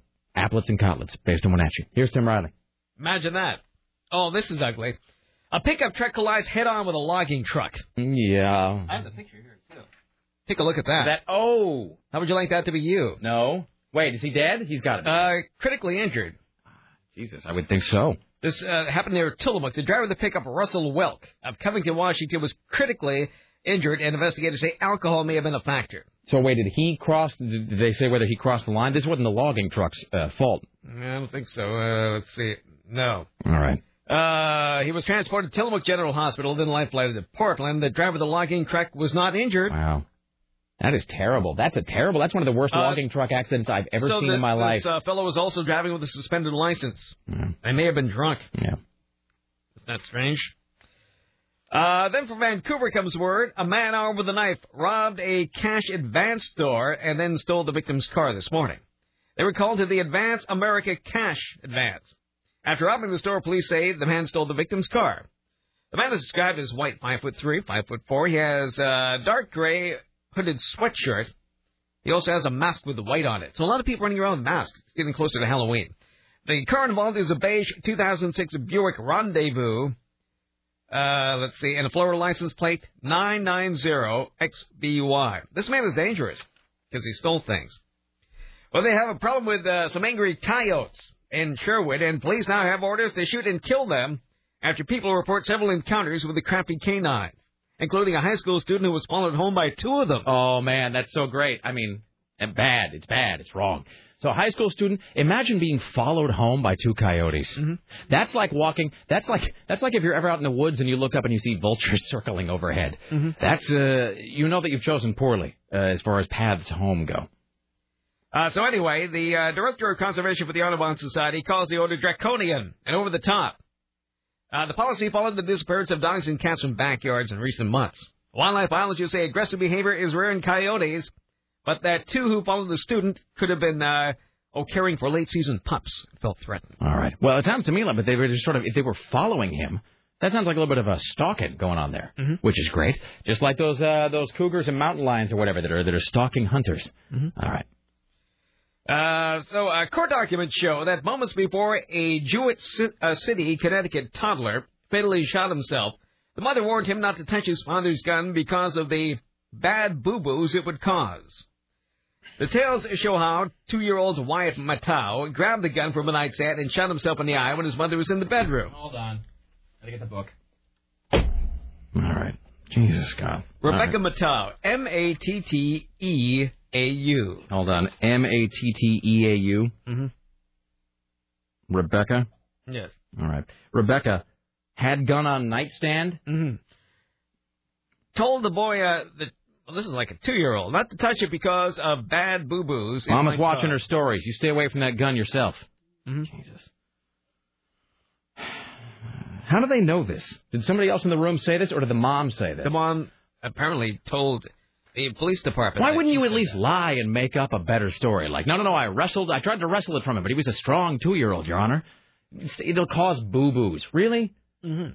Jesus. All right. Sterilization for her. All right. Rebecca Matau of where? Where's she from? Connecticut. Connecticut. That's the home state of George W. Bush. Connecticut.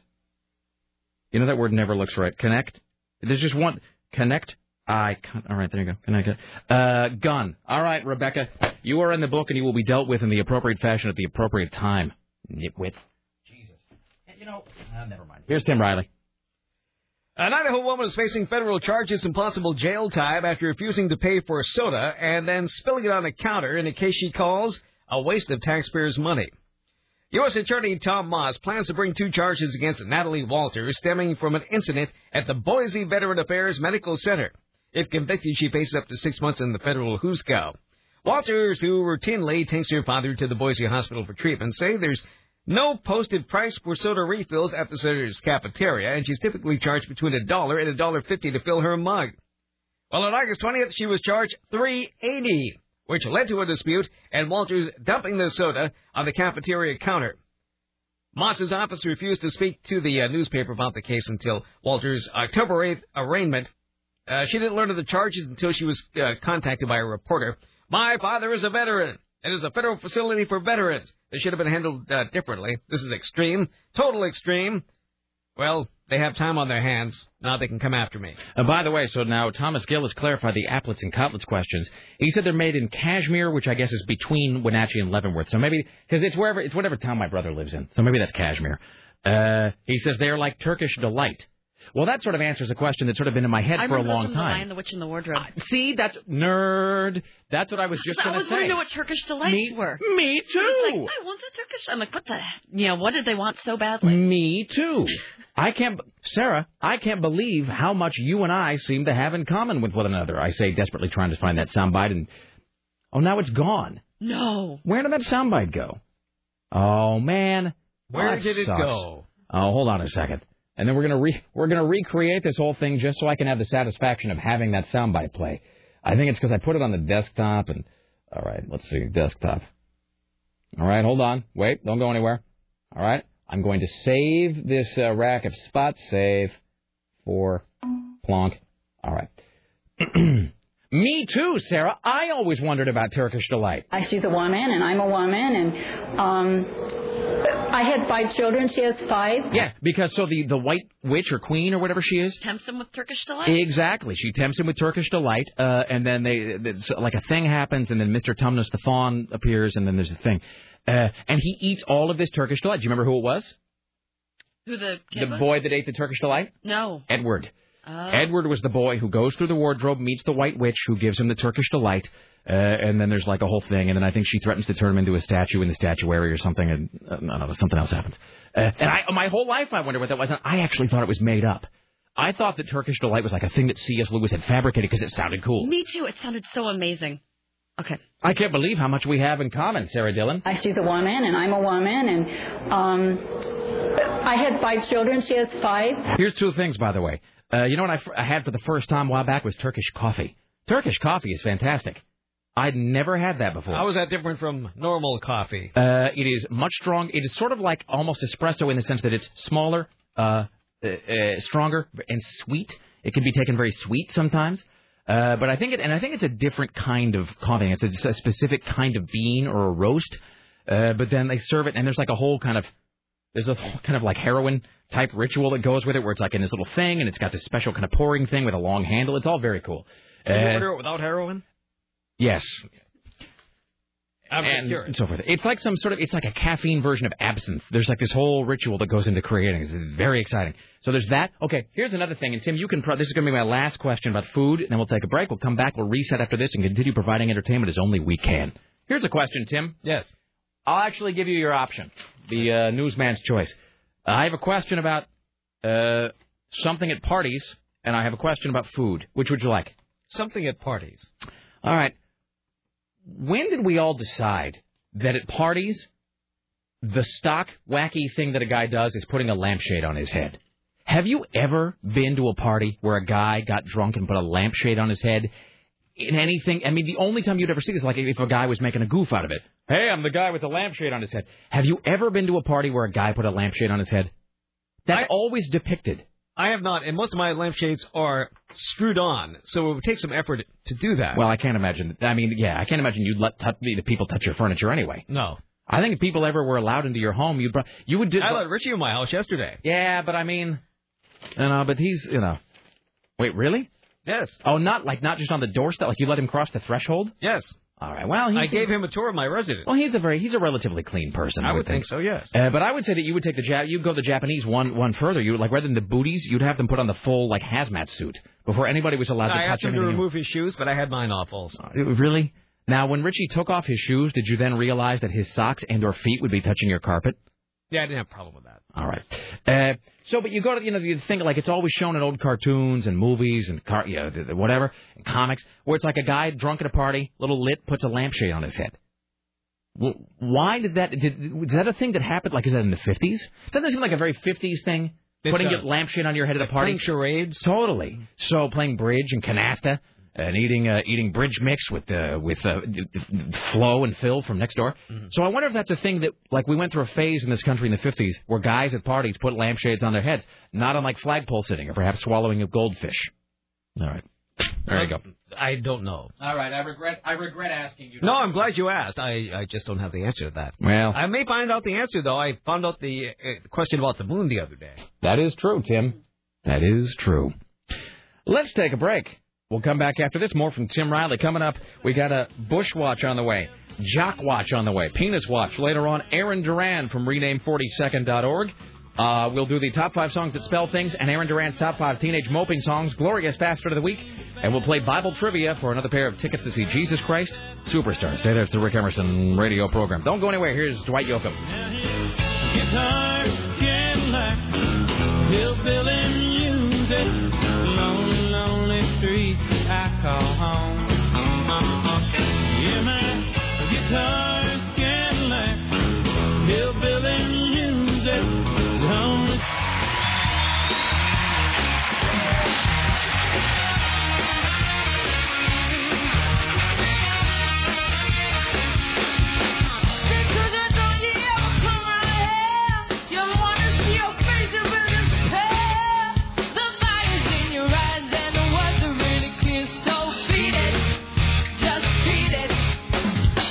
You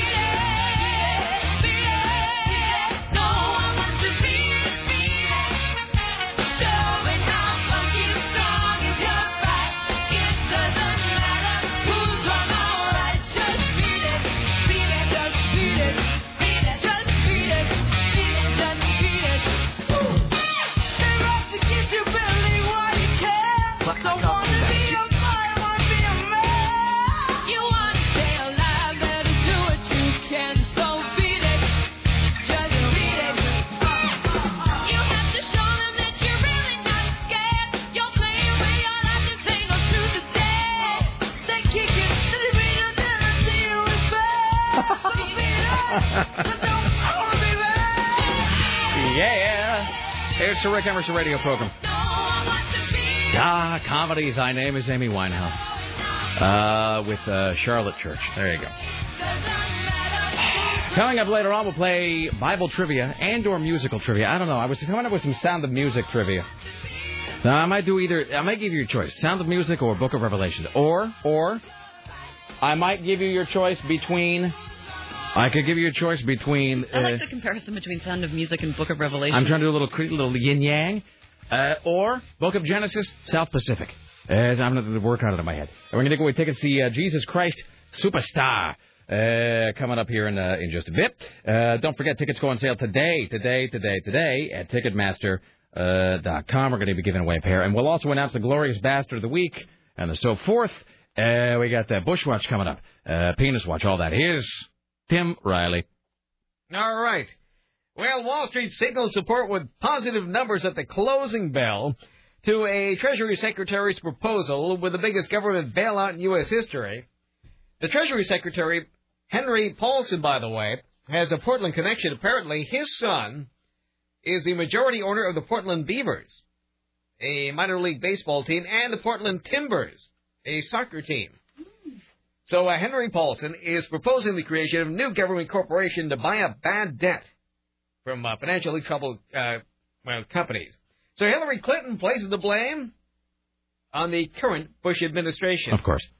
What we have seen over the course of the last 8 years is an administration that refused to recognize the threats lurking in our economy, no matter what lurked just beneath the surface or what problems were facing middle-class families. So the federal government is buying up more of the mortgage-backed securities that have been a drag on the balance sheets. Here's that Henry Paulson fellow, the Treasury Secretary. We're talking hundreds of billions. This needs to be big enough to make a real difference and get at the heart of the problem. A full legislative package will be discussed with members of Congress this weekend. That means they have to work, apparently. We've worked with Congress on a number of steps, all of which were important leading up to this. But this is the way we stabilize the system and get at the root cause. You know, I'm thinking about doing Monday or Tuesday. And, because it's tempting to think about, well, Monday or Tuesday, people won't be talking about this. But, of course, we all know this is just going to get, it's not going to get better anytime soon. We're still in the tunnel, as they say. So because I don't know a whole lot about this, we did that thing of bringing, Greg Raisman on for the city to talk about bicycles versus motorists. I'm thinking about seeing if we can block out, 15 minutes with Lisa to do, a Q&A about, what the hell? Please explain everything to me in tiny words. Because, and I'm sure there's any number of, don't call about this now, because I can't answer any of your questions. Tim can answer some of them. Sarah's eating a burrito. So I think that probably there's any number of people who have questions about, what is the deal? What am I, that woman yesterday, should I be liquidating my 401k? And, who knows? I have no answers to any of these things. So let's see if we can book Lisa for 15, 20 minutes, because she's got a degree in economics. Either her or Susie Ordman. Oh, man. Boy. Yeah, I think I already told you the other day, if I was independently wealthy, the first thing I'd do is hire her to do my taxes. Mm-hmm. You, Susie. It's like in Back to School when Rodney Dangerfield hires Kurt Vonnegut to write his book report. So that's completely what I would do. Monica Lewinsky has a degree in economics. Maybe we should have her on the show to answer some questions. Do it, Richie. And so forth. I had something I was going to say. Turkish Delight, economy, nothing. Oh, here's the final follow-up question about food, Tim. Yes. What is baked Alaska? I don't know. I've never had it. See, but don't you hear it referred to a lot? I do. It's like and sir, would Monsieur like baked Alaska? Well, I don't know. I have no idea what that is. It's a thing that is sort of baked Alaska is one of those things that I only see referred to in books and in movies. Doesn't really seem to exist in real life. I've never once been in a restaurant where baked Alaska was being offered. It's only there in Bonfire of the Vanities type novels. So, anyway, there you go. By the way, yes, it was Edmund, not Edward, who ate the Turkish Delight and The Lion, the Witch, and the Wardrobe, and blah, blah, blah, blah, blah. Here's Tim Riley. John McCain says Barack Obama has some responsibility to the current problems. We've heard a lot of words from Senator Obama over the course of this campaign, but maybe just this once, he could spare us the lectures and admit to his own poor judgment in contributing to these problems. Who is he talking about? Barack Obama. Really? Yes. Whatever. Hey, can I ask you another question, Tim? I swear to God, this will be my last simplistic economic question for the day. Ask all day. It does not necessarily mean the answers will be forthcoming. Sometimes I'll answer all questions. Occasionally tossing questions. When one of us on the show asks somebody else on the show a question, it is sometimes just like tossing an undercooked matzo ball. Just kind of hits the floor and just sort of stays there. How do I put this? So the bailout of all of these banks, lenders, whatever, that is in some way coming from the public, right? Because because it's the government's money, which is really just a fancy way of saying our money. Can I just boil it down to this? Am I being asked to pay for Scotty J's bad choices? If Scotty J was behind the scenes doing this, yes. Well, in other words, it seems like a fair assessment that Scotty has purchased and I think owns many, many things he cannot possibly afford. We don't know that as a fact. If that is the fact, let's say he's not Scotty J. Let's say he's Scotty K. Scotty K, yeah. There you go. So if his brother Scotty K, if Scotty K has a house that he got some mortgage he couldn't possibly afford, and let's say, huge brand new truck and a brand new Cadillac that he also couldn't afford. If Scotty K, who has these things, can't pay for them and is now on the hook for this stuff and is one of the causes, so am I essentially being asked to pay for his mistakes? Kind of. Okay. But Scotty might have also been misled. That seems hard to believe. Seems like that would really take some doing, Tim. Here's Tim Riley. So Barack Obama says John McCain is wrong about him. This comment was so out of touch that even George Bush's White House couldn't agree with it when they were asked about it. They had to distance themselves from John McCain. Meanwhile, Sarah Palin got a big response when she was in Cedar Rapids.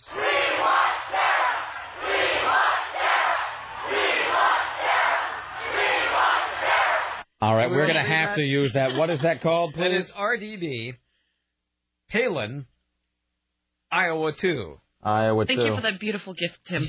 That is wonderful. All right, thank you. That's fantastic. Excellent. Thank you, Tim. So Sarah Palin goes on Hannity and Combs and outlines her thoughts. No Cold War. We have got to know that our mindset needs to be opportunity for pressure and diplomacy and sanctions if need be. She responds to what her top international concerns are. Any country that's going to house the violent Islamic terrorists, we have to keep our eye, of course, on Iran. We have got to keep our eye on some of the ongoing activities in Russia also. How about diplomacy with Russia? We do not want to start a war with Russia. No Cold War. That's got to be off the table. Is that what passes for deep thinking now? Yeah. We don't want to start a war with Russia? Mm-hmm. That is some stunning political insight. I am so torn right now. You can see Russia from some places in Alaska. Is that really true? Yeah, it is. You have to go to Little Diomede Island. But you can actually see, I don't care, but you can actually, on a clear day, you can see, the fellow travelers. Right. All right. It takes some doing. But it is doable. It is technically not a lie. No. I can't decide, though. I am so torn about whether I want this election to happen tomorrow or whether I want it to go on forever. It should have been over like last year. Yeah, but there's part of me that just doesn't ever want this campaign to end. Part of me wants this election cycle just to continue forever. I'm going to be so depressed when this election is over because it's unbelievably entertaining. It's just such fantastic television to watch this election fight unfold. And when it's done, I'm just going to have this huge letdown. I don't know what I'm going to do. I'm going to have to read a book or something. So I don't know. I either want it to continue just indefinitely or I want it to happen tomorrow so we can just sort of skip to the... it's like going through a really tense playoff season or something. It's like on the one hand, you want to get to the championship. On the other hand, it's a fantastic playoff. Everybody very evenly matched. And you sort of want to prolong that. So, well, all right. Tony Blair adds the title college professor to his resume. The British Prime Minister has arrived on the campus of Yale University, where he'll spend the semester teaching on faith and globalization. Tony Blair says it's important for people from different faiths and cultures to learn to live together and respect one another. Globalization and the economic system is pushing people together, and we've got to make sure that faith doesn't pull them apart. And some parts of the religious world today is doing precisely that. Thank the Maker. Emergency workers at the scene of a crash between a Metro bus and a Metro Blue Line train just south of downtown Los Angeles. The train derailed. L.A. Fire Department spokesman Brian Humphrey said the collision happened earlier this morning. Firefighters arrived quickly on the scene to discover a collision between an MTA, Metro Blue Line light rail train, and one of that agency's passenger buses, which was thankfully devoid of passengers at the time of impact. At this time, between 1 and 2 dozen patrons on board the Metro Blue Line light rail train are being assessed, and we anticipate several will be taken to area hospitals. They're having a bad train time down there. Yeah, transportation is really a mess there, no matter what they do. Well, you know what? Even here in Portland, we had that train hit a bus about 3 months ago. Mm-hmm. Hi, you're on the Rick Emerson Show. Hello. Hey, Rick. What's up? To the best of my knowledge, baked Alaskan is a fish dish. So it's a type of seafood that is. They take like Alaskan salmon and they bake it. Really? Here, listen to this, Rick. Baked Alaska is a dessert made of ice cream and cake. Wow. These two I think things. it's fish, actually. These things can't both be true. Maybe it's fish-flavored ice cream. This guy says it's ice cream over a piece of cake covered with meringue and then baked in a very hot oven to brown and set the meringue. Don't you guys spend like half your day on Wikipedia? I don't. I let the people do that for me. The audience is my Wikipedia, sir. I do like the idea, and I'm not saying one person's right or wrong. At this point, I almost don't want to know the right answer because I'm so entranced by the idea that you think it is, in fact, a seafood dish, and another guy thinks it's meringue and cake. I mean, it really would be hard to find two dishes that were more at opposite ends of the spectrum than those two things. A lampshade decorated with ice cream. That's what I'm saying. Hold on. Let's see if I have a quarter. I was going to flip a coin to see which definition I was going to believe. I don't have that. I will flip my Kenneth Cole money clip. All right. All right. Driver's license side up. It's ice cream. Dollar bill side. I have $1 in my money clip. I'm using a money clip. Big roller. That will get you far at the pig fest. I am using my money clip to hold a single dollar. What? Yeah. All right. So dollar bill side up. It's fish. It's ice cream, sir. I'm sorry. You couldn't be more wrong about that. That's all right. I use a binder clip as my money clip, so. You use a what? A binder clip. Well, this is basically like that. Yeah. Well, never mind. I was going to talk about money clips, but that's stupid. All right. Thank you, sir. You have $1 in yours, and my money clip costs about 7 cents. So. All right. So see something. We are much the same, you and I.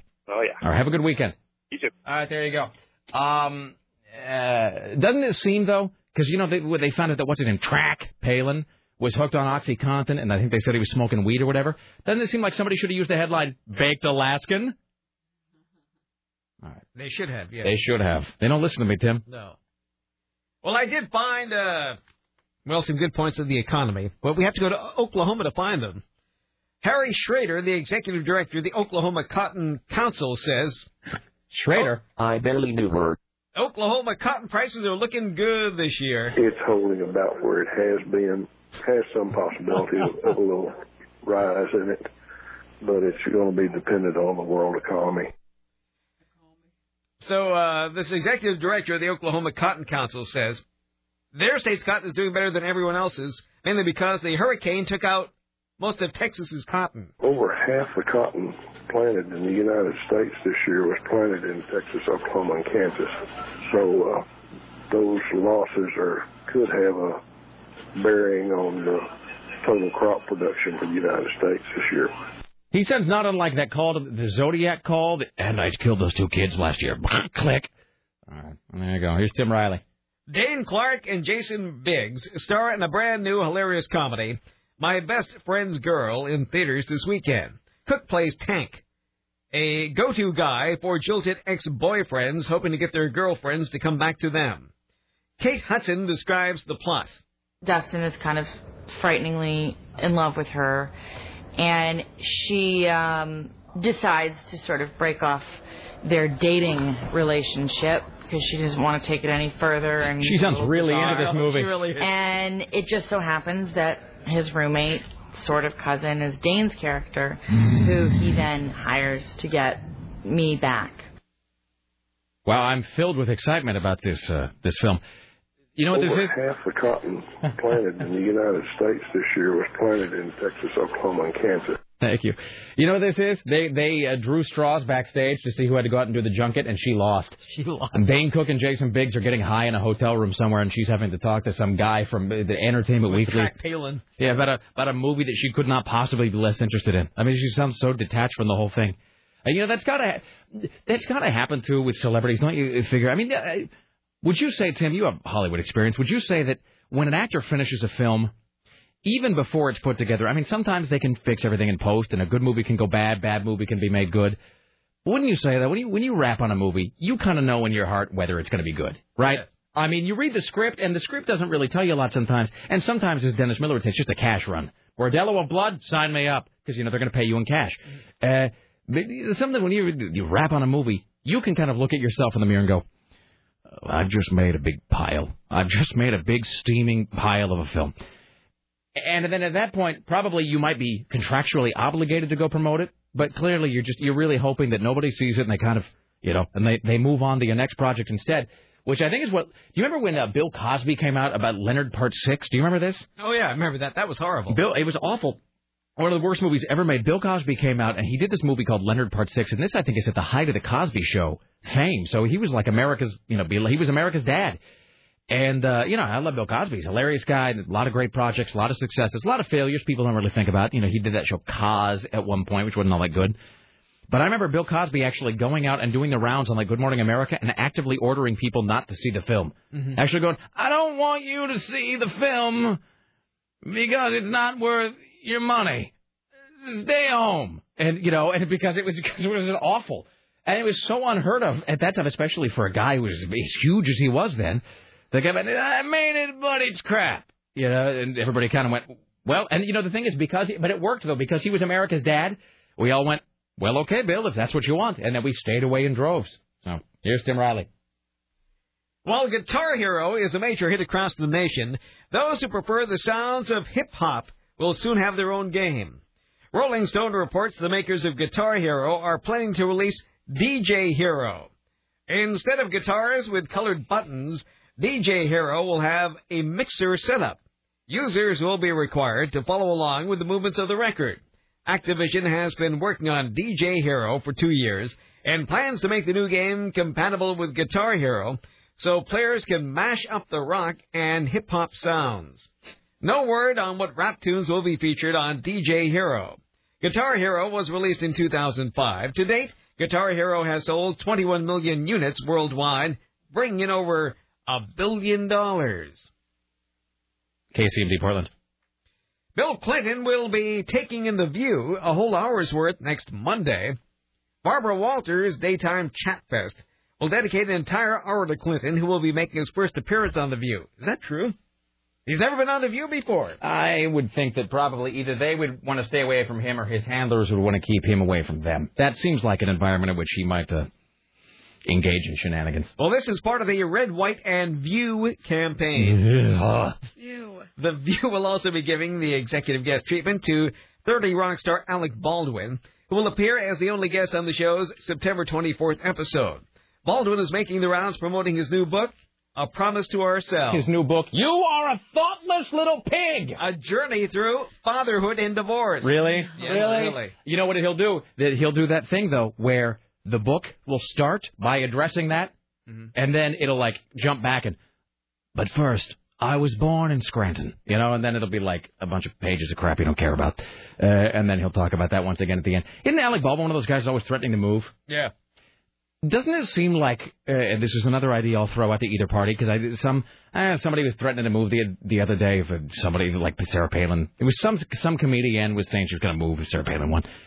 I never believed them. No, but doesn't it seem like some sort of right-wing version of Michael Moore ought to, get a TV show, even if it's on the net, where it's I'm going to camp outside Alec Baldwin's house, The Republicans win, I'm going to go up and ask him when he's moving. Just do it every single day. Just sit there, you find some Susan Sarandon type, and boy, I love Susan Sarandon, talented actress, beautiful woman, especially beautiful in the Rocky Horror Picture Show, but fantastic in everything she's done. Except for the Banger Sisters. Yes. Has made us laugh, has made us cry. Her husband, or her partner, whatever, Tim Robbins, great actor, made some fantastic movies. They, though, are really the very embodiment of why people wish celebrities wouldn't talk about politics. Because they couldn't sound more pretentious if they tried. They just seem like, when people say, I'm tired of liberal elitists, they are thinking of Tim Robbins and Susan Sarandon. And I don't have any problem with people saying what they think or whatever, but they really just drone on in the most humorless fashion. But they're always talking about that. If they win, we're moving to, and it's always France. You don't do yourself any favors by saying you're gonna move to Paris.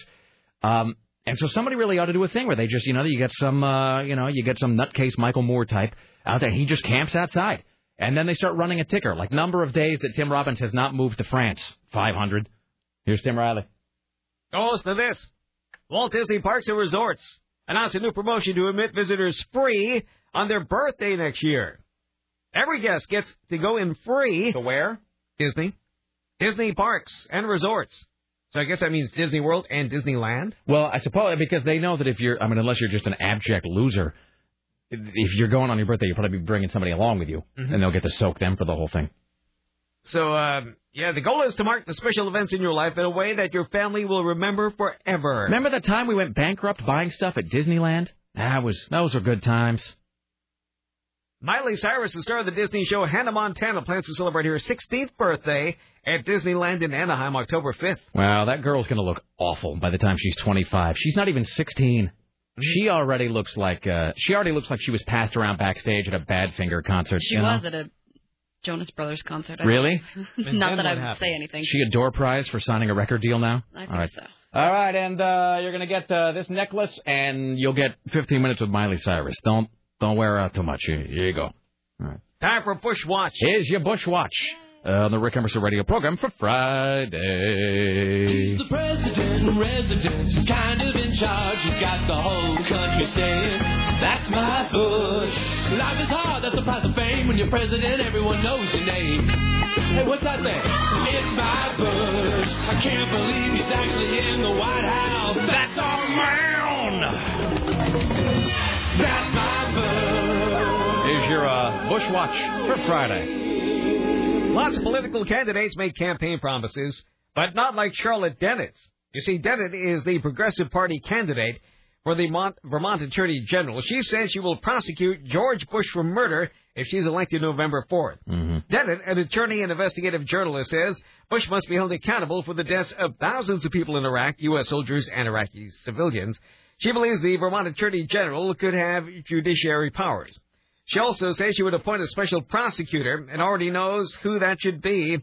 The former Los Angeles prosecutor Vincent Bugliosi, the author of the Prosecution of George W. Bush for Murder book.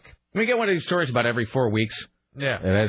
Somebody's claiming that they want to, I'm going to bring George Bush up on war crimes, which I think is just sort of I think that's a thing you say now just to get some of those MoveOn.org dollars. All right. Bush is going to be out of office on, what is his last day? Is his last day the 20th? Is that the inauguration day? I believe so. I think the inauguration's on the 20th, so that's the day that he hands it over to either McCain or Obama. Really, Trey Parker and Matt Stone did that That's My Bush show, which was, ambitious but not very good. It didn't really work, I think, the way they wanted it to. They ought to give that a try, though, and have a show called Citizen Bush, where they just, it's like George Bush, you bring Timothy Bottoms back, because he did a great George W. Bush. They do a show called Citizen Bush, and you just follow George Bush around as he's like a, goofy suburban dad. I think that, there might be some comedic potential there. I mean, he's too funny to let go. I was just, when you were playing the sound of there, I was thinking that I'm just, in some ways, I would say he's been the presidency's greatest gift to comedy. I'm trying to think of a president. I mean, Clinton was pretty funny. What with the, I'd like to grope you, and all that. So he was kind of funny. Nixon, of course, Nixon was one of our great pieces of grist for the mill. Reagan was kind of funny. People made a lot of fun of Reagan, but they had to really work at it. I don't think Reagan himself was a very funny person. The only thing they could really make fun of Reagan was he was just sort of such a cowboy about everything. I'm trying to think if there's any other presidents in history that really were, great fodder. Maybe JFK, but that took a long time. You couldn't joke about him for a long, long time. Who was that guy, that comedian that did the impression of JFK and he did that album? You know what I'm talking about? Yes. There's a comedian, and his whole gag was that he could do a great JFK. And he could. And he did this, and then I don't mean to make light of it, but I mean... On something. Yeah, but his whole thing was he could do this great JFK, so he was put out these comedy albums. Listen, I sound just like JFK. And, and then, he's dead. Maybe I can't do this. I'm bankrupt.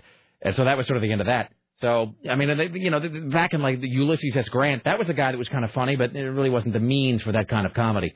So I think we're going to lose a great something in George W. Bush when that happens.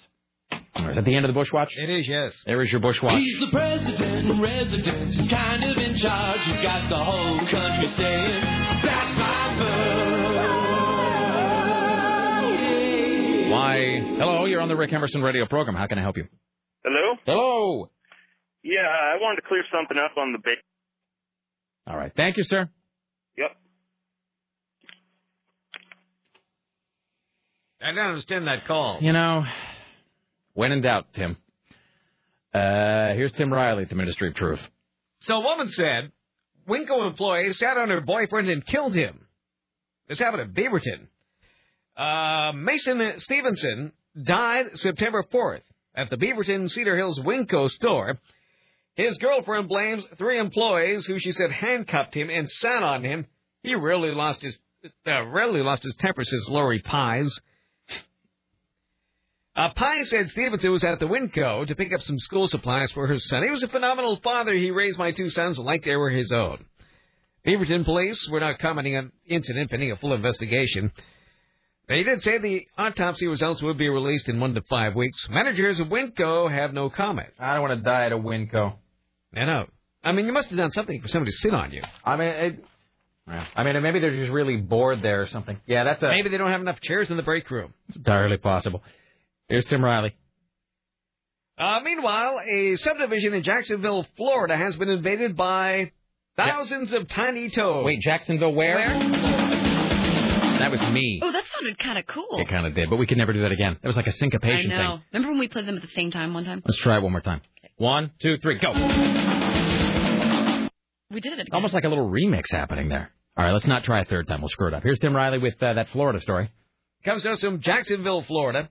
Well, one toad is kind of cute. When thousands start hopping around the subdivision, residents begin to wonder what's going on. There are probably at least 100 plus covering my driveway, said one. Possibly hundreds in 1 square foot. Some neighbors say it seems like the local toad population tripled overnight. They're just covering my driveway, my garage, my front door. I can't get out of my house. University of North Florida biologist Dr. Joe Bueller says residents are likely seeing spade-foot toads. Adults live underground, and the amphibians come out to lay their eggs in the puddles and standing water left behind after Tropical Storm Faye. The eggs have since hatched and apparently increased the toad population as a result. The strategy being able to avoid laying eggs in, well, apparently their strategy isn't working very well. The toads survive birds and other small animals that try to eat them because they just hop away. People should be happy to have toads. It's great for mosquito control. The more toads, the better. And that is one to grow on. Mm-hmm. Hi, you're on the Rick Emerson Show. Hello. Hello, Rick. Hello, hi. Yeah. Hey, how's it going? Hey. Hi here. Hey. Hey, three things. Yeah. Funny president. Gerald Ford.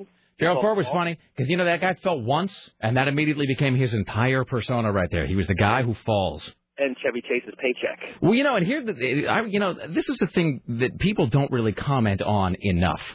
This is sort of like that business of Clark Kent, you know, having the glasses on, nobody sees he's Superman.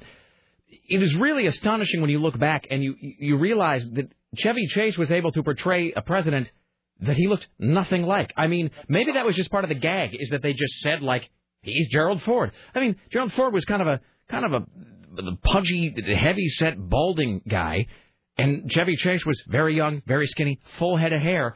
And maybe that was the brilliance of it, is they never did one thing to his physical appearance. I mean, it would be like having having me play Sarah Palin and just having me like walking. Hi, I'm Sarah Palin. So that'd be scary indeed. Yeah. Another thing, Jesus Christ Superstar soundtrack. Yes, sir. The one you found on vinyl, that is not from the movie. That's from the show. The one from the movie is considerably worse. Yeah, see, and I think that's the one I've got. It's the double album, brown cover, gold lettering. Yeah, that's the original show, and that's way better. All right, okay. We're rocking.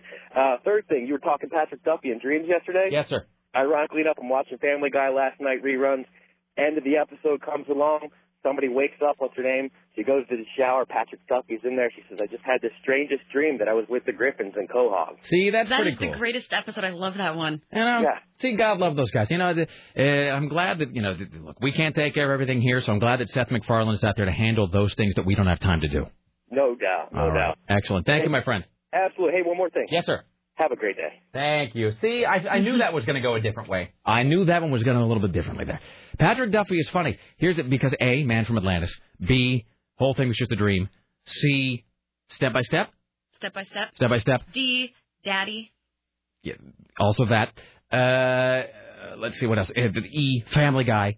F, Wait, what was it? F on TV's Patrick Duffy as the right leg of the creature Scuzzlebutt on South Park. So Patrick Duffy is one of those guys. He could be like the new Rick Astley. We should try to make Patrick Duffy the new Rick Astley. You know, a guy has a kind of a good sense of his own sort of place in the pantheon, and sort of embraces it and rolls with it. Because right now, I mean, there are the people who really only exist as punchlines, and I think we had a little brief discussion about this with those comedian guys when they were here that one time. I was talking about B. Arthur really now only exists as a punchline. Abe Vigoda, Abe Vigoda's only purpose is to be a punchline to things. Who else? Ernest Borgnine, a little bit. We got to try to find the next, and Rick Astley, of course, what with the Rick rolling and everything. We have to try to find the next generation, the next wave of celebrities who will just be funny for no reason. Just their name, their presence, their mere existence is, in fact, the joke. I have to think on that. It's not Screech. It's too obvious. It's got to be a little, there's got to be somebody a little, right on, somebody who's not overtly funny. I have to ponder this. Here's Tim Riley at the Ministry of Truth. I guess this is a penis watch we're going to do. Does it say penis watch? It does. There you go. Watch. Take a look at my enormous penis, and my troubles start melting away. I take a look at my enormous penis, and everything is going my way. Wow, wow, wow, wow, wow. A pet fish is given a new meaning to swimming upstream and managed to get into its owner's penis. Oh, wow. While the boy was urinating. The fish apparently found its way into the penis of the 14-year-old Indian boy. This is a news story. In a bizarre medical case. Really? Do they have to point out that it's bizarre? Mm-hmm. Not that it's commonplace? Well, the weird thing about this story is when I cleared the wire, I found another story that went with this. With this newspaper, the Herald Sun, apologizing for leaving a picture of a penis on its website all day. Really? They said they had left early for a party and didn't realize it till the next day. Wait, so they didn't realize that they had a picture of a penis on their website? No, apparently not. Are they doing like the? Are they doing I guess they were in a hurry. Maybe they're having a pig cookout or something. Are they doing like the KGW thing where they just have like a homeless guy? They have him come in and read their copy for them. Mm-hmm. Hey, will you proofread this? All right. Just have like Jimmy the Idiot Boy come in and paste up their photos. Right. Or a startled face lying in a puddle of blood. Totally. So this is a news story, by the way, that we are reading, and it's part of our service to the public interest, convenience, and necessity in the new news hour at 1:17 on KCMD, a news talk radio station. So he's relieving himself, and the fish somehow manages to become lodged in his member. That's what it says here. The patient was admitted to a hospital with complaints of pain, dribbling urine, and acute urinary retention spanning a 24-hour period. According to the boy, the fish slipped into his penis while he was cleaning his aquarium at home. Was he inside of the aquarium? This sounds implausible. It sounds like something that comes out of Russia. This sounds like a lot of, I was vacuuming nude and I tripped, and that's how I became lodged. That's what this sounds like. Okay. I will say this, because I watch a lot of Discovery, and National Geographic, and the whatnot. I will say, a little side note. I'm going to go back and make her ponder something here in a second. All right. I will say that I have seen the Discovery Channel program in which they noted that there is a very, very tiny fish in South American rivers that if you are wading in the river will, as they put it, it can become lodged in an opening or orifice in your body, whatever that might be, because it's very small. But then it's got this whole thing of it's got like the front of the fish has got all these little spines that go backward, which means that like once it's inside any opening, you can't really pull it back out. Oh, kind of like a zip tie? So exactly like that. Yeah. So it's not like it's implausible. Also, here's a question. And there really is no answer to this probably. And Tim, you were speaking of things that are from an earlier era. I wonder in the post-internet age, how much the subscription level to and reading of National Geographic magazines has gone down. Because there was a time in America, if you were a young boy and you wanted to see topless women, you could really only do it in National Geographic unless you're able to, like, scam one of your dad's Playboys. Mm-hmm. You know, like if you didn't have access to actual Playboy, the only place a young man could see uncovered bosoms was in the pages of National Geographic, which, is just a fact.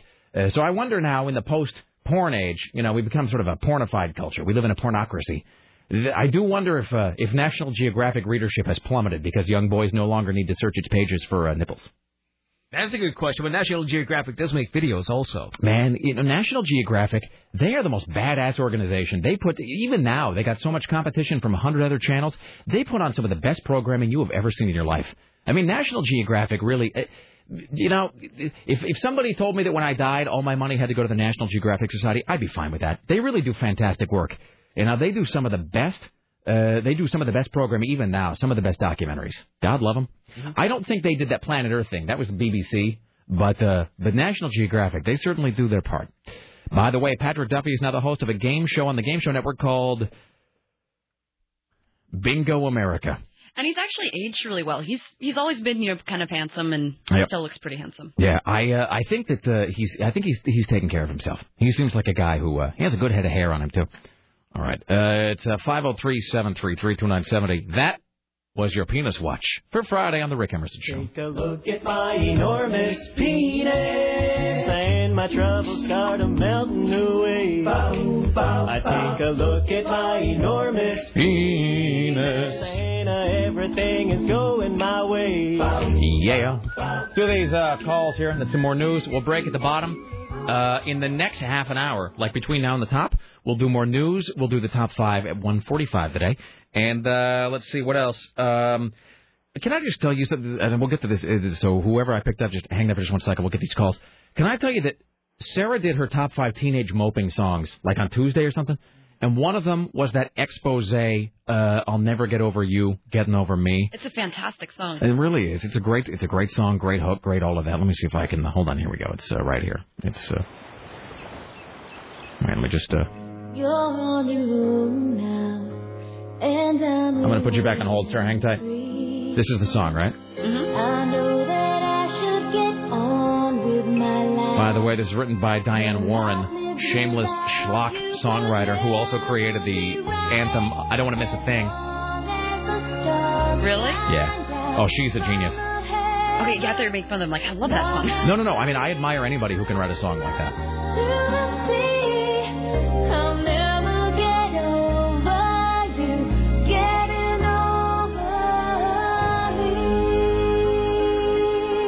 All right, can I gush for a second? That sounds awkward. I'm sorry. Do you mind if I have sort of a leaking for a moment? Watch out for fish. Now, let me just say that, first of all, the blah, blah, blah, blah, blah, blah, blah, frustrated musician, blah, blah, blah, blah, blah, frustrated rock star, blah, blah, blah. I, though, have such admiration for people who can write pop songs like that. And, and it's easy to sort of make fun of those songs. Like that I Don't Want to Miss a Thing song, which, frankly, I don't really like as an Aerosmith song, but it's a great composition. I really just, I would just cut off my fingers to have the ability to write that kind of a song. And writing a pop song like that is very difficult. And there was a time, especially in the 80s, where there was 2 people who wrote those songs like, man, with just a wave of their hand. One was Diane Warren, right here, who I think also wrote, don't quote me on this, I think she also wrote I Want It That Way for the Backstreet Boys. But, man, Diane Warren... Another great song. Oh, she's written everything good, and the only things she didn't write were the things that were written by a guy named Desmond Child. And Desmond Child, If I Could Turn Back Time, Desmond Child wrote that. Desmond Child has written more songs. He wrote If I Could Turn Back Time. He co-wrote, like, everything on Bon Jovi's Slippery When Wet record. All like Living on a Prayer. All that stuff is all Desmond Child. And Desmond Child and Diane Warren, there was a time when they wrote everything on the radio. Everything on the radio came from those 2 guys. And, I mean, the list of songs that those 2 people wrote, not together, but that they wrote or co-wrote is endless. And it's a real ability. And, part of it is recognizing those plays on words. I know that I'm kind of doing musicology and it's only Friday. But, it's that play on words, the I'll never get over you, getting over me. And that's one of those phrases that was sitting out there this whole time. Ever since human beings learned to speak, that phrase has been sitting out there, waiting for somebody to sort of think of it, and Diane Warren was the first one, and she went, wait a minute, never get over you, getting over me, genius, bam, wrote the song.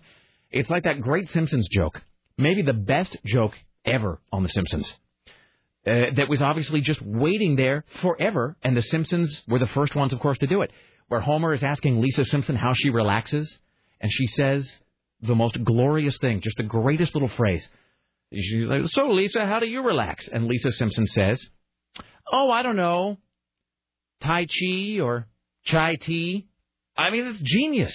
Who would ever think of that? And the thing is that was just waiting there to be discovered, that little joke. So it is with this play on words. They'll never get over you, getting over me. Ridiculous. I'm looking at her Wikipedia page. Diane Warren? My She's written everything on earth. She's written everything that I've ever liked. She's a genius. But Tim and I were talking about this. Sarah had this I'll Never Get Over You Getting Over Me song on her list. And for the life of me, I can't find it, but I swear to God that there is a country version of this song that was a huge hit. I seem to remember there being a country version of I'll Never Get Over You Getting Over Me. And you know what? I cannot find it for the life. I can't find any proof that it exists. I've looked at Wikipedia. I've looked on YouTube. I have looked everywhere, and I cannot find a country version of I'll Never Get Over You Getting Over Me, but I swear to God one existed. It was performed by 4 different people. So it's Expose, Jasmine Trias, MYMP, and Bellafire. See, but none of those are country bands, I don't think. I don't know. Bellfire sounds like it might be. Maybe. I swear, though, there was one of those, like, Little Texas-type bands that sang I'll Never Get Over You Getting Over Me. So it's bugging the holy hell out of me. And it seems like it would have come out in the 90s, and Tim and I both played country music. Mm-hmm. My last country DJ gig would have been maybe either 89 or 90, one of the two. But I worked right next to and I actually had to fill in on our sister station in Salt Lake at one point. They fired the whole air staff. Long story, without thinking about how they were going to fix the problem. There was this funny moment. I know I'm sidetracked here, and then we'll get back to the news, so I apologize. But there was this funny moment. If you were in Salt Lake in, like, the mid-'90s, and if you were listening to my talk show in the afternoon, and then if you had flipped over to our country station in the evening, you would have heard me under a slightly different name being a country DJ. About 2 weeks where I did that. Because the radio station fired everybody and then realized, wait a minute, we need DJs. And so then they hired all of us from the other radio stations to go on and pretend to be country DJs for like 2 weeks while they hired people. Anyway, so I had to play all this country music. And there was this phase in country where they crafted some of the best ballads you have ever heard. I mean, ballads that just were beautiful but made you want to just shoot yourself in the face. Like, you know that song Little Rock by Colin Ray? Yes. Man, you want to talk about a song to make you crack open just a giant bottle of Sterno and drink the whole thing? It has that line about how it's a guy, he had a problem with the bottle, as a lot of the country singers do. The guy in the song Little Rock, he's writing a letter to his wife who has left him, and his wife has left him because he was an alcoholic bastard. And so his wife leaves him, goes home to live with her parents, and so it's this guy whose wife has left him, and he's lost everything because of alcoholism, and the whole song is a letter to his wife, who is living with her dad, and he's trying to win her back. And he's talking about how he's trying to get clean and he's off the bottle or whatever. And has this line, I finally got a job selling VCRs in a Walmart. It's just the saddest thing you've ever heard. And then there's part of the letter where he talks about trying to call to talk to her, and her dad answers the phone because he did her wrong. And so her dad answers the phone and won't let him talk to his ex-wife. Mm-hmm. The dad won't let him. And because the dad said, because he calls looking for his wife, and her dad answers, and the dad says, Jesus may forgive, but a daddy don't forget. And then he hangs up. I mean, and I would just sit there like at 10 o'clock at night, just tired and bitter and depressed. And then this song would come on, and I would just sit there and I would go, Jesus Christ almighty, how will I make it through another 2 hours of listening to this music? So, anyway, all right. Well, let's do a couple of these calls, then some more from Tim, then we'll break. We'll come back. More headlines, top 5. Hi, you're on the Rick Emerson Show.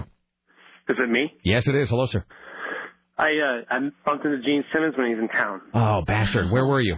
I work at a hotel downtown. Uh-huh. And he asked me if I was a fan because I just kind of nodded his way. Right. And I said no, but I listened to Rick Emerson, who's a huge fan. And he goes...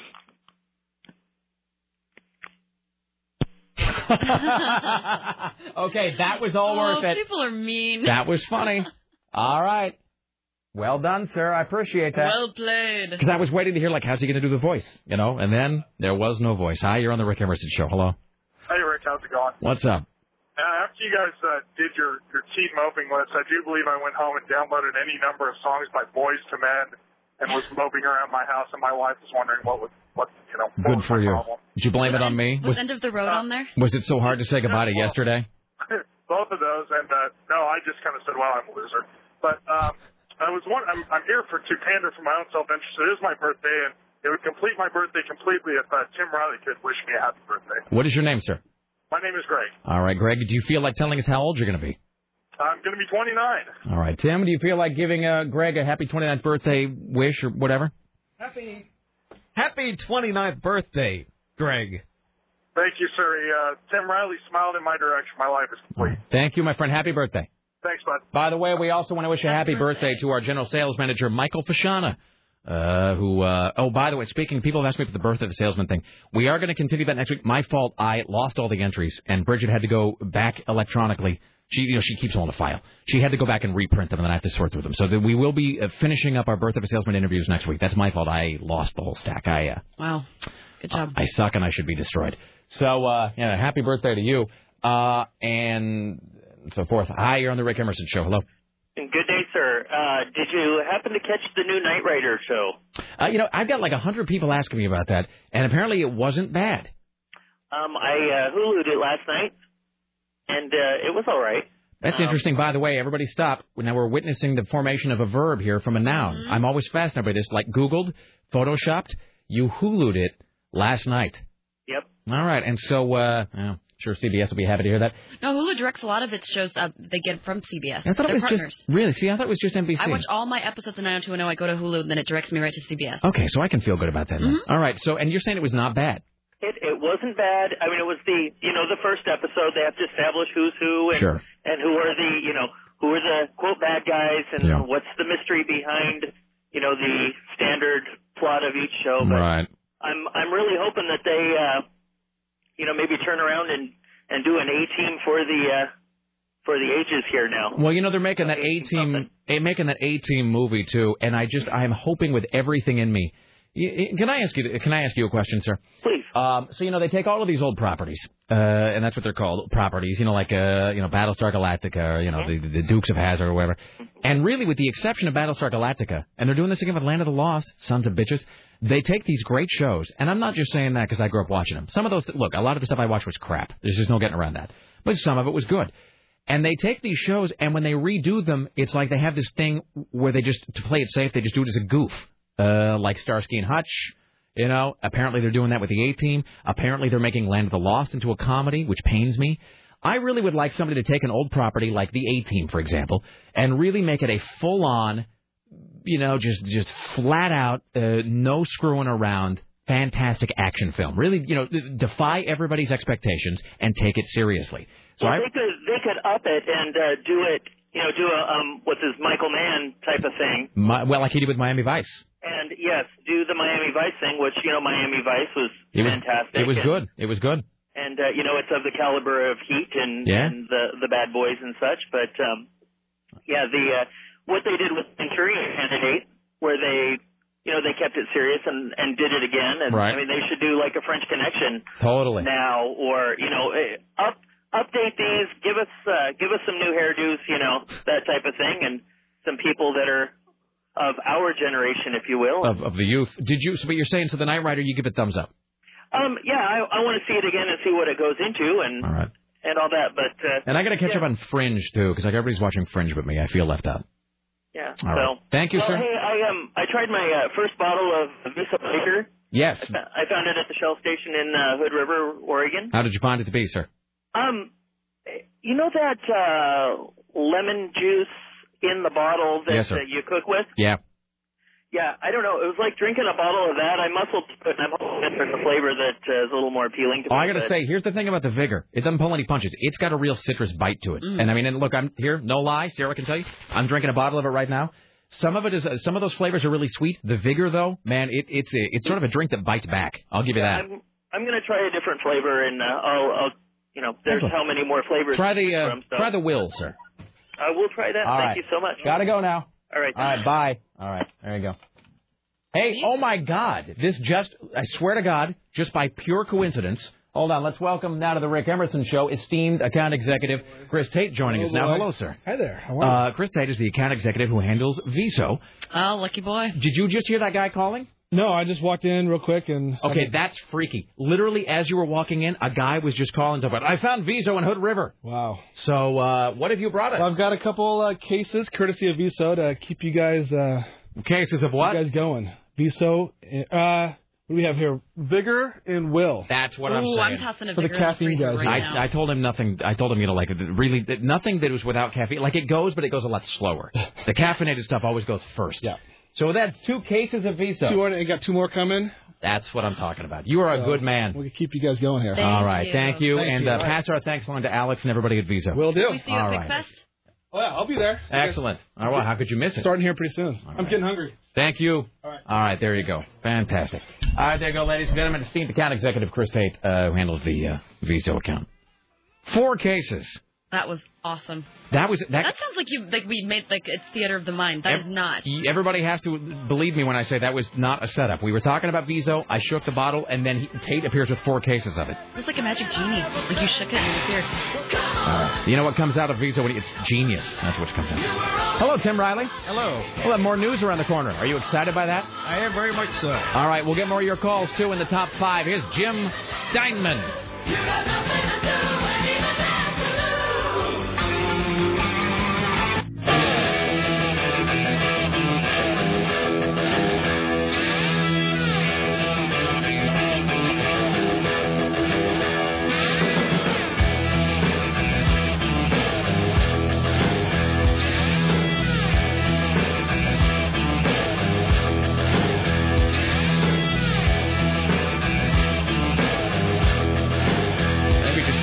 Set a land speed record for most uses of the word incest during a commercial break, by the way.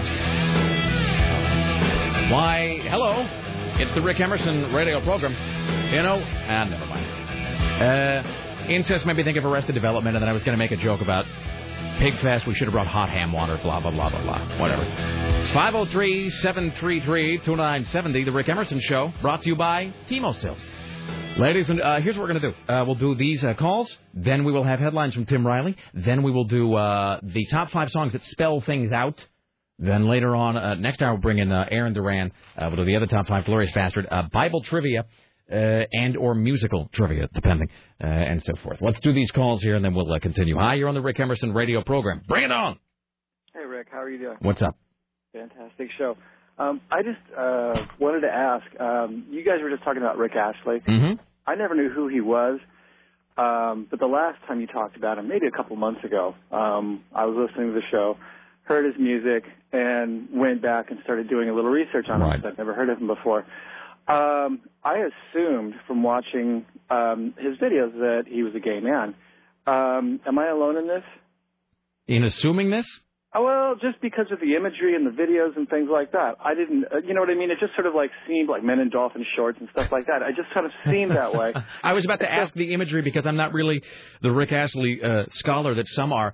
So No. Well, I did about 40 minutes of research one afternoon after the show or during the show. And so the thing was, my question is. Yes.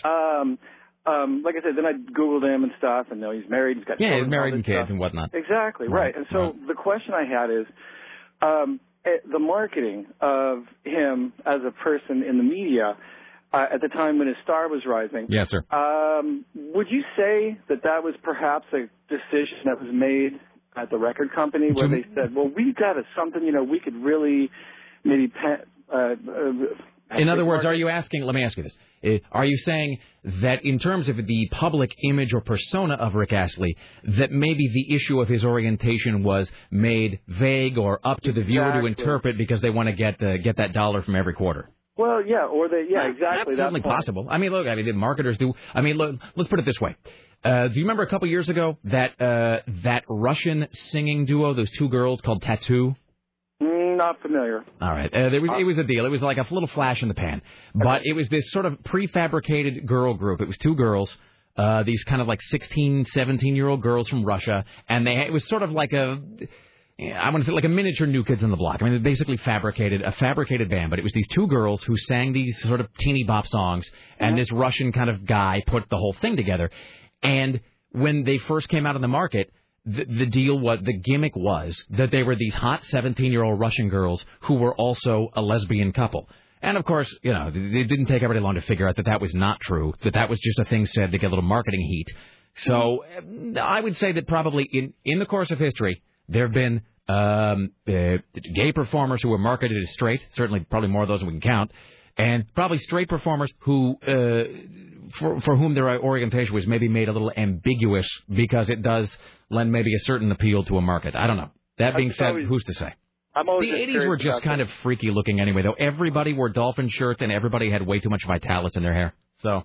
Right, yeah. Okay, well, thanks a lot. Have a good day. Thank you, sir. I like the idea that he spent 40 minutes researching Rick Astley, though. Now, really, in the 80s, especially in the Miami Vice era, really, everybody was wearing white pants and a teal shirt and shoes with no socks, and then you had your hair slicked back. So these things can be hard to suss out sometimes. Ladies and gentlemen, at the Ministry of Truth, Tim Riley. And now, from the Ministry of Truth, this is Tim Riley. The Dow Jones dumps. Well, it didn't dump today. It actually jumped 369 points, rallying as the government's plan to help rescue just about everyone is starting to sink in. So that's a good thing. Meanwhile, the Freddie Mac CFO, Buddy Pizzle, is feeling the crunch. New York Post reports he's selling his Maryland vacation home for $5 million. Now, his job is hanging by a thread because of all this Freddie Mac stuff. So apparently he's selling a stately vacation playground on Maryland's eastern shore for $5 million. And he only bought it 18 months ago. Whatever will he do? It includes a $230,000 38-foot fountain Sportfish cruiser, ironically named a Better Decision, powered by 3 fuel-sucking outboard engines, 2 high-end jet skis, a house jeep, and a few assorted horses. I think, let me just say this. This is a 3-story Georgian-style mansion. And this is who we're talking about? This is the fellow who runs Freddie Mac. I think guys who run these industries and guys who are sort of in terms of regulating Wall Street, their income ought to be directly tied to how the stock market and general economy are performing. Mm-hmm. Their income ought to be based on a formula derived by how the economy and stock market are functioning. He is the chief financial officer responsible for the company's financial controls, financial reporting, tax, capital oversight, compliance with the requirements. He also oversees the company's annual budgeting and financial planning processes. Do I speak for everybody when I say there's a guy who's in charge of financial planning and structure? You want to go to his house and see that he is living in a moderately sized and moderately priced house that is taken care of, that is paid off. You want to see him driving an economy car. You want to see him wearing clothes that are functional but not overpriced, and you want to see him having $20 billion in the bank because he doesn't buy crap he doesn't need. That's what I want to see in somebody who manages my money. 6 bedrooms, 6 baths, formal dining and living room, cherry paneled den, game room, media room, gourmet kitchen, a new pool, hot tub, guest house, horse stable, riding ring. You know, that guy can suck on it. Who cares? F him. I mean, really. I want to see Susie Orman wearing the same earrings every day for 10 years. I don't care if that's a shuck or a gimmick or whatever. It doesn't matter to me. I don't care. That is a thing that instills confidence in me. All right. Here's Tim Riley. Well, it looks like Joe Biden is speaking with the ladies today. We value equal pay for equal work. We value a minimum wage that allows people at least to get by to the next day. We value a family, which means that we value people getting paid leave to care for their sick child, to be able to go to the parent-teachers meeting. That microphone has a hum in it. Mm-hmm. The tumultuous U.S. economy is finally starting to affect Major League sports. The NBA is laying off employees. Major League Baseball attendance has dropped 4 straight record years. NFL says revenue is under pressure. While the symptoms are mild so far, the latest developments say something for how far the financial woes is spread. Is it spread to the players also? No, probably not. So we should feel terrible for them. Hi, you're on the Rick Emerson Show. Hello. Hello. Hello. So last Friday I went to a UP soccer game. Yes, sir. And I kind of chuckled because they started singing Gary Glitter. Mm-hmm. Bunch of Catholic kids singing Gary Glitter. Oh, yeah. I guess I'm really... and we had a whole discussion on the show about whether he still makes money on that. Because my whole question was, if the NFL... I was watching Oliver Stone's thing, that Any Given Sunday, and I was thinking about this. Because if the NFL is still playing Rock and Roll Part 2, is Gary Glitter still getting the money? Child molester, blah, blah, blah. So it's funny that they still use that in light of who he is, although I think we did determine that the song is now owned by someone else, which means he doesn't make the money off of it. But it does seem at some point like somebody would point out that maybe is not the most appropriate selection at this point. But maybe it is because it's a Catholic school. Well, I suppose. Maybe it's a meta. It's a thing inside a thing. And I can't believe Sarah didn't point out that the Timbers Army sing 2 different versions of Jesus Christ Superstar. How do you mean? Maybe I didn't recognize. I don't know any of the Jesus Christ Superstar. Like you mean the main theme?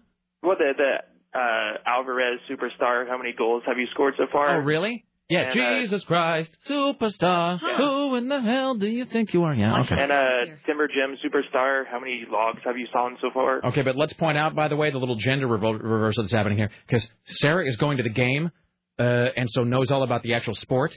I don't go to the game, but I hear and I'm recognizing the song from the musical. So a little bit of we're crossing the aisle there. All right. We have a lot of songs that are based on musicals. No, it really is true. We've already done our top 5 musicals. Everybody on the show did top 5 songs from musical. I got to find a way to revisit that subject though, because that's where. All right, bye now. That was one question too many.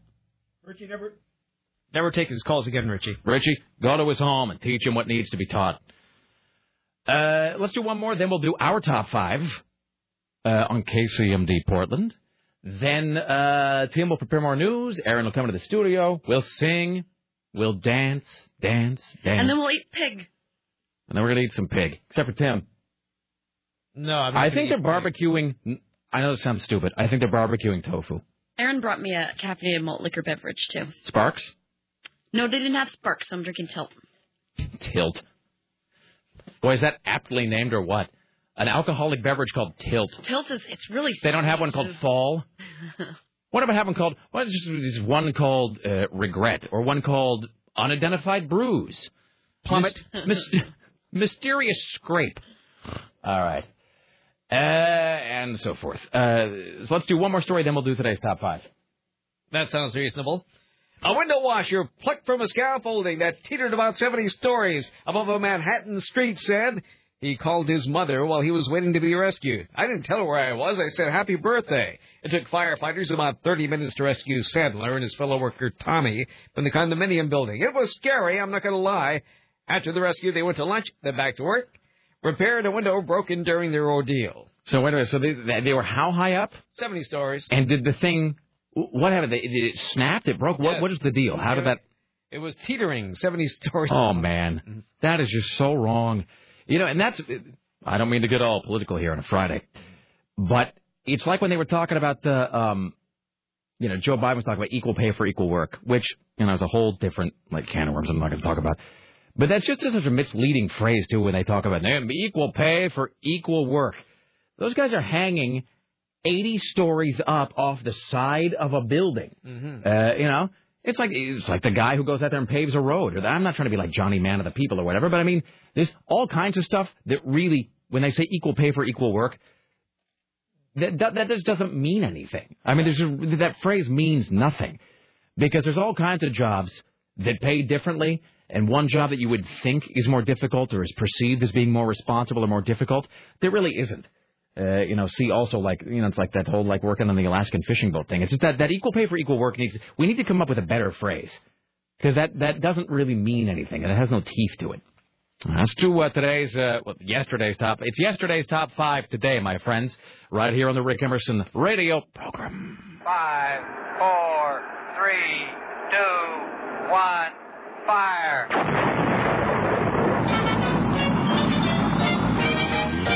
Yeah. Counting is wonderful, counting is marvelous, counting's the best thing to do. Counting is happiness, counting is ecstasy, I love to count, don't you? All right, wait a minute. Hold on 1 second. Hold on a second here. Wait a minute. Hold on just one. All right, there we go. All right, my computer was doing a thing. Ladies and gentlemen, here is Tim Riley with yesterday's top 5. And now we plunge into this, a woefully incomplete and almost certainly inaccurate listing of songs that use the ABCs to create a word, a chorus, a hook, or a lyric.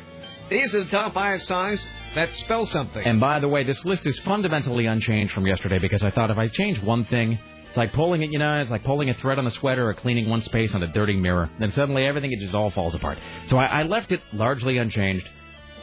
I know that the list is mostly crap. You were all confident earlier today.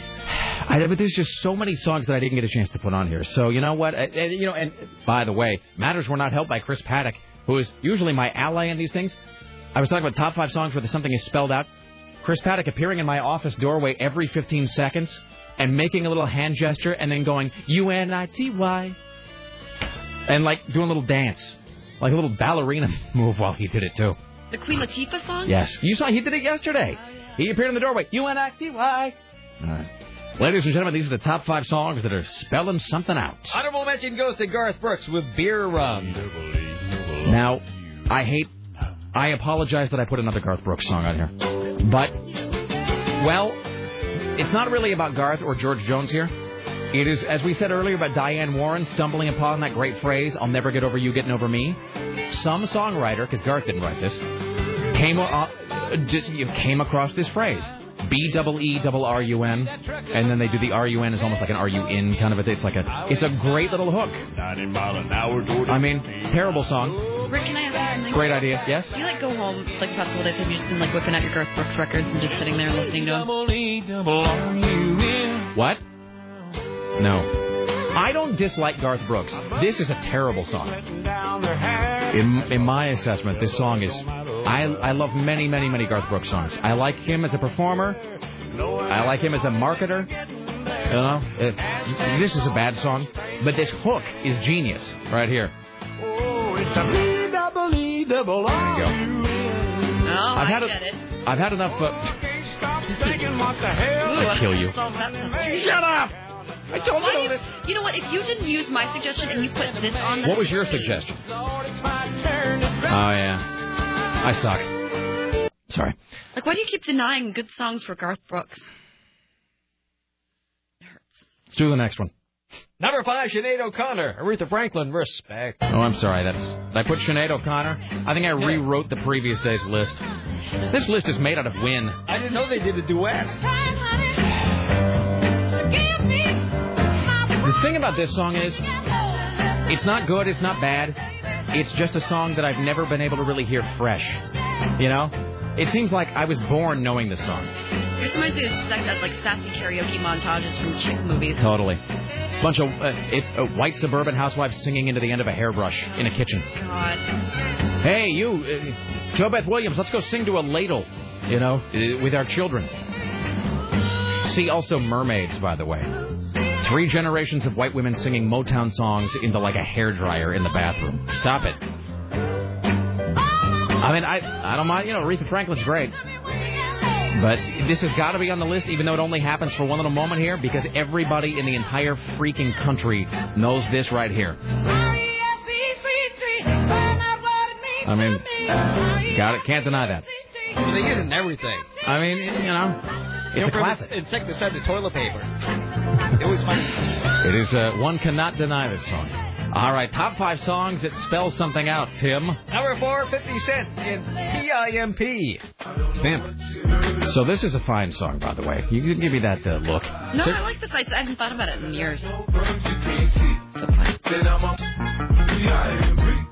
I don't know what you heard about me. But if you can't get it out of me. But this is another little phrase that nobody ever really thought to do.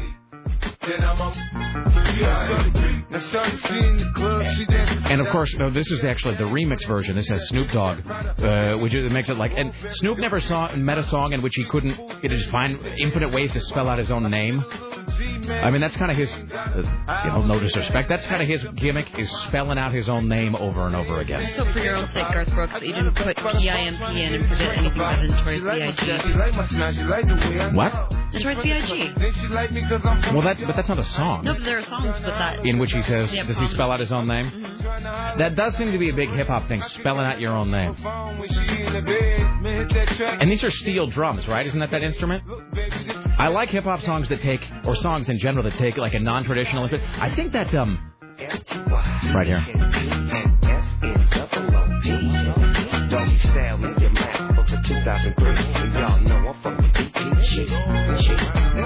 Whole song where you're just spelling out names over and over again. I mean, it's so simple as to be brilliant. All right, top 5 songs that are spelling something out. Number 3, Gwen Stefani with Hollaback Girl. You know why this is on the list. You know. Don't pretend you don't know. I sound like Chaz Palminteri in The Usual Suspect. You know. You've known this whole time. And don't pretend you're not going to sing along with it in your heads.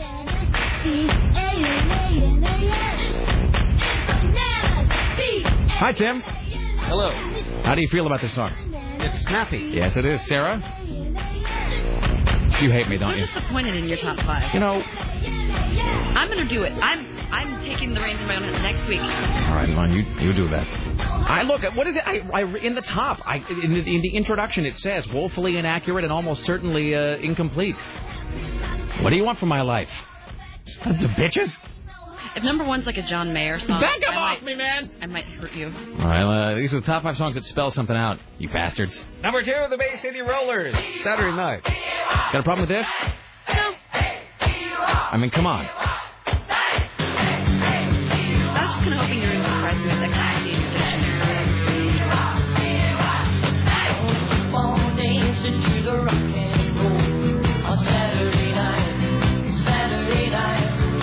Richie's asking about YMCA. Here's why that's not on the list.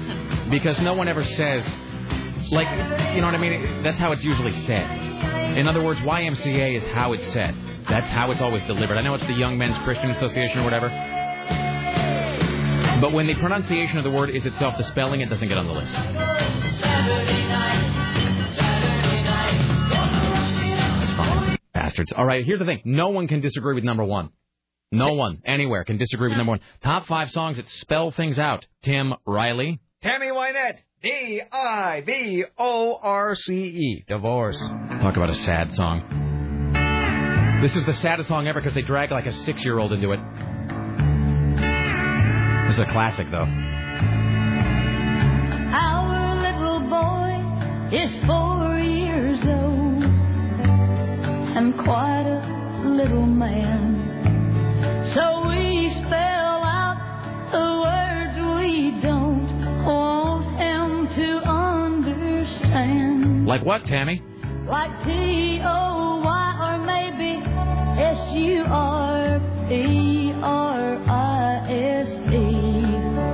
I think it... But the words we're hiding from him now tear the heart right out of me. Everybody. Our D-I-V-O-R-C. I've never heard this. Becomes final today. Wow. Me and little J-O-E will be going away. I love you both and this will be pure H-E-double-L for me. Oh, I wish that we could stop this D-I-V-O-R-C. Come on. That's a song. Man. Everybody sing. Yeah. Watch him smile. Yeah, and then the rest of the song is like they're spelling out divorce, and because he's, a little kid, he hears them spelling, and so he thinks it's his birthday coming up. Oh, no. It's no one's birthday, little J-O-E. Yeah. It's the beginning of the S-U-C-K. Hey. One more time here. Just drive it home. And turn my head when I speak. Whoever wrote this really should have gotten some sort of special award. Can't feel away this hurt that's dripping down my cheek. Everybody. Our D-I-V-O-R-C-E becomes final today. They really don't write him like this anymore. Me and little J-O-E will be going away. I love you both and this will be pure H-E-double-L for me. Oh, I wish that we could stop this D-I-V-O-R-C-E. There you go. That's, somebody really ought to do some study about, when, you play the song on the radio and then just seeing immediately around your city of liquor and handgun purchases go right up. So there you go. All right, fantastic. Wow. Yeah, isn't that a great song? Tammy Wynette? Okay. That's a great song. That's a really, truly, but that is kind of like I was saying earlier with the Diane Warren song. I don't even know who wrote the I-V-O-R-C-E. But whoever it was, they must have been just sitting around one night, just staring blankly at the ceiling, and that is so good you couldn't have really worked on it. That must have just popped into that songwriter's head. They must have just been going D-I-V-O-R-C-E, and then I would imagine for whoever wrote that song, they went from the DIVORCE moment to the whole song in probably 15 minutes. I would bet that song was written in less than 50 minutes. It sounds like it's so perfect, it must have just sprung, like, fully formed into your head. So, all right, well done, me. Well, thank YOU. Yes. All right. Thank you so much. That is Tim Riley. He'll be back at the bottom of the hour with more news and so forth. Aaron Duran, if you'd like to join us here in the studio, we'll talk movies. We'll talk. Aaron's got his own top 5 that we're going to get through here. Sure. Well, top 5 Aaron Duran moping songs. I'm going to play Bible trivia, glorious bastard of the week, all kinds of stuff, all kinds of whatnot. Let's now welcome to the what the hell did I put this? Let's now welcome to the Rick Emerson program.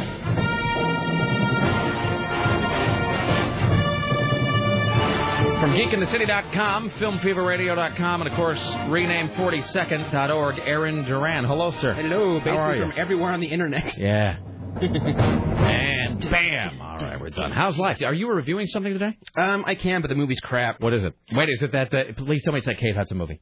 Oh, no. It's a Samuel L. Jackson where he's the evil cop that doesn't like his... The neighbor one? Oh, you mean Unlawful Entry? Yeah. Yeah. So it was crap? Of course. Of course it's crap. It was supposed to come out like in May, and then when it gets bumped to late September, that's not a good sign. And by the way, you maybe have never seen this, but a movie came out in the 90s called Unlawful Entry with Ray Liotta and Mary Steenburgen. I totally remember that. Yeah, this is a PG-13 version of Unlawful Entry. Yeah, with Mace Windu. Yeah. That was a creepy movie. We're going to call the cops. I am the cops. Yeah, that's right. They use that line in the trailer. Really? Who are you going to call? Cops? Go ahead. See... Yeah, that's just... I'm not even going to bother saying. And I think in the Unlawful Entry, Mary Steenburgen got all nude. Mm-hmm. That was creepy. I was swallowing. Uh-huh. So anyway, yeah. So I'm not going to see this. No one's going to see it. It's going to tank. Yeah. All right, let's take some calls, and then we'll talk about progress on rename42nd.org. Then we will do Bible and or music trivia for Jesus Christ Superstar tickets. Let's see. Hi, you're on the Rick Emerson Show. Hello. Hey, Rick. What's I up? had a couple ideas for ways you could weasel into doing another musical top 5. Okay. All right, first one, violent musicals. Such as? Well, Cannibal the Musical, obviously. What else? Cannibal the Musical, Sweeney Todd. West Side Story in sort of a dancey sort of way. All right. Okay. Violent musicals. I like what we're talking. The Opera's pretty violent at some point. It is. Camelot's got some violence in it. All right. And 2, musical adaptations that are taken from something that clearly was not originally meant to be a musical. Footloose. No, wait, not Footloose.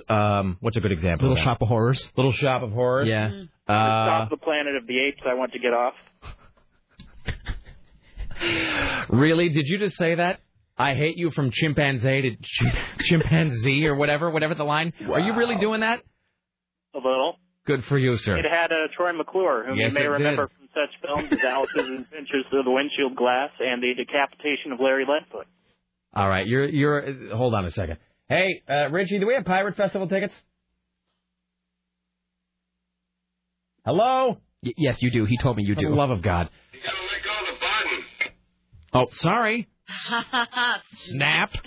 All right, sir. I'm going to put you on hold. Richie Bristol's going to toss you and yours some Pirate Festival tickets for that little gem. Sweet. There you go. Thank you. And talk to the guy on line 2. Sorry, Richard. I didn't mean to be a jerk. Yeah, that's you finally made a monkey out of me. That's wonderful. Chimpanzee to chimpanzee. Hi, you're on the Rick Emerson Show. Hello. Hey, Rick, Aaron, Sarah. Hello. This may sound weird, but I have fond memories of Bay City Roller Saturday night because of So I Married an Axe Murderer. Yep. Mike Myers, the Scottish dad, dancing around in his underwear to that song. Yes, sir. Probably Mike Myers. Awesome. That's probably his best movie. That really is. That's his fun. And it holds up, too. It holds up. It really does. All right. What's up? And idea for a top 5? Yes, sir. Trey Parker songs.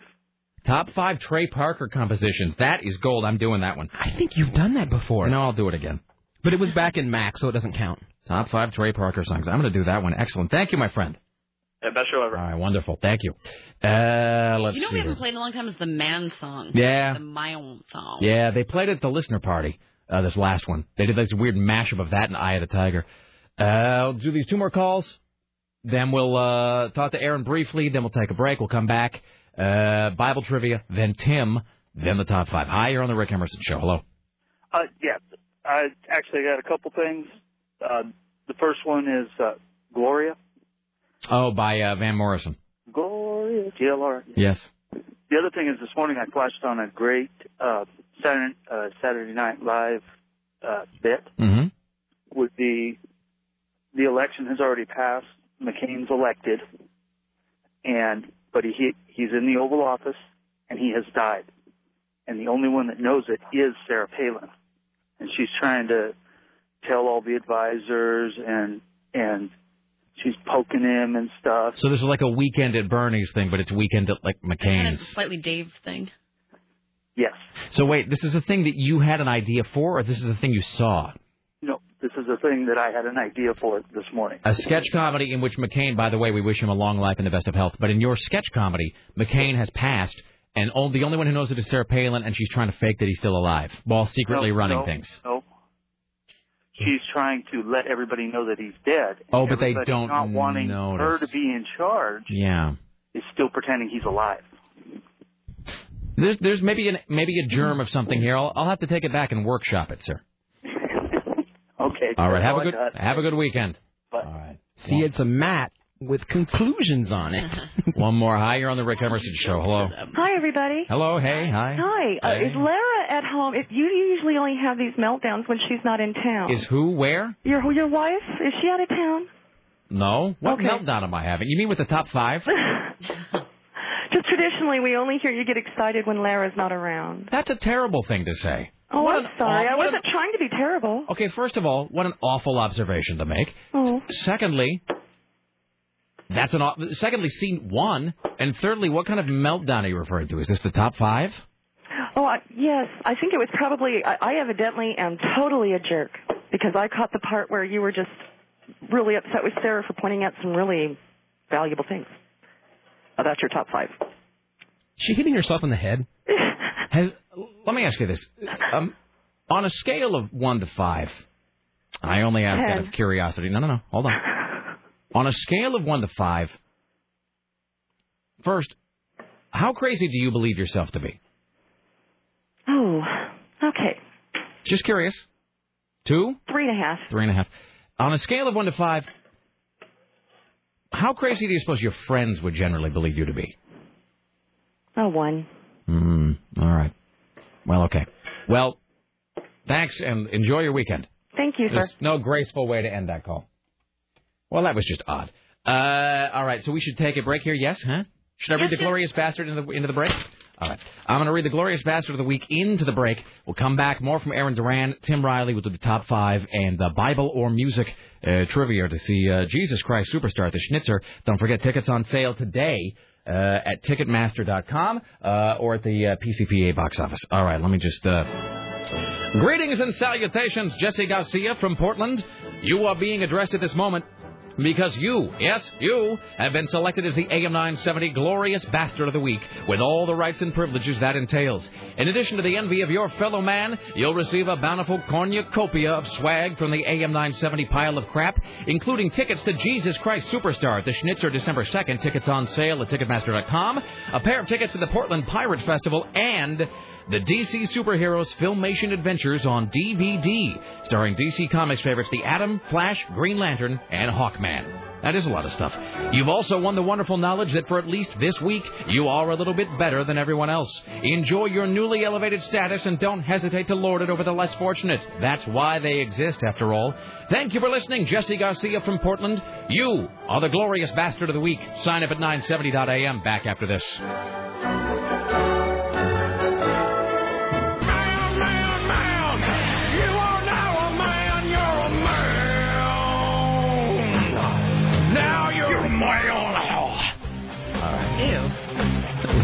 The Rick Emerson radio program. Thank you for coming along today. Live it! 503-733-2970. All right. Tim Riley joining us in just a few moments with headlines and so forth. Shall we do our little, shall we do Bible trivia here, Sarah Dillon? Sure. All right, ladies and gentlemen, we're now going to take caller number 5 right now. You will have your option. You can either do trivia from a musical or trivia from the Bible. It is 503-733-2970. 503-733-2970. We will play Bible or music trivia for your shot at winning tickets to see Jesus Christ Superstar, which is going to be happening at the Schnitzer in December. Tickets on sale now at Ticketmaster.com. .com and so forth and whatnot. So we're going to let the delay and the whatever. In the meantime, we'll talk to our good friend Siegfried calling from Italy. Oh. Hello, Siegfried. Hey, Rick, how you doing? Hey. Yeah. Well, you're in Italy. I'm just kind of there. But I wanted to call you to let everybody know about the great Grindhouse Film Festival this weekend at the Hollywood Theater. Wait, hold on. Stop. You're in Italy, and you've taken the time to call here. Don't get me wrong, it's great, but this is why we love you. You are in Italy, and you have taken time to call here to mention the Grindhouse Film Festival at the Hollywood Theater. Yeah. I'm such a dork. I'm so pathetic that I'm in the square where Hudson Hawk was filmed. I actually went there. I watched the film a million times and tried to find out exactly where the square was. That is lame. And now some crazy bad overacting mime is running around with I don't know, just doing weird stuff with bad makeup and yelling at tourists and groups and all that. So but I just want to pimp the Grindhouse Film Festival, 7:45 this Saturday at the Hollywood Theater. It is spectacular. It is Shogun Assassin, which is the redo of Lone Wolf and Cub. Lone Wolf and Cub was like a 8-hour kind of miniseries for Japan, and what they did was they cut it up. But they cut it up. They cut it up so well that it was just such a kick-ass movie, and it's 2 hours long. And it's this dude he's a Shogun assassin, and he runs around with his little baby. And it was kind of started out the whole Road to Perdition. The Road to Perdition was based off Lone Wolf and Cub / Shogun Assassin. So if that made any sense whatsoever, because I hate talking on the phone. This is Shogun Assassin, Hollywood Theater, this Saturday, 7:45.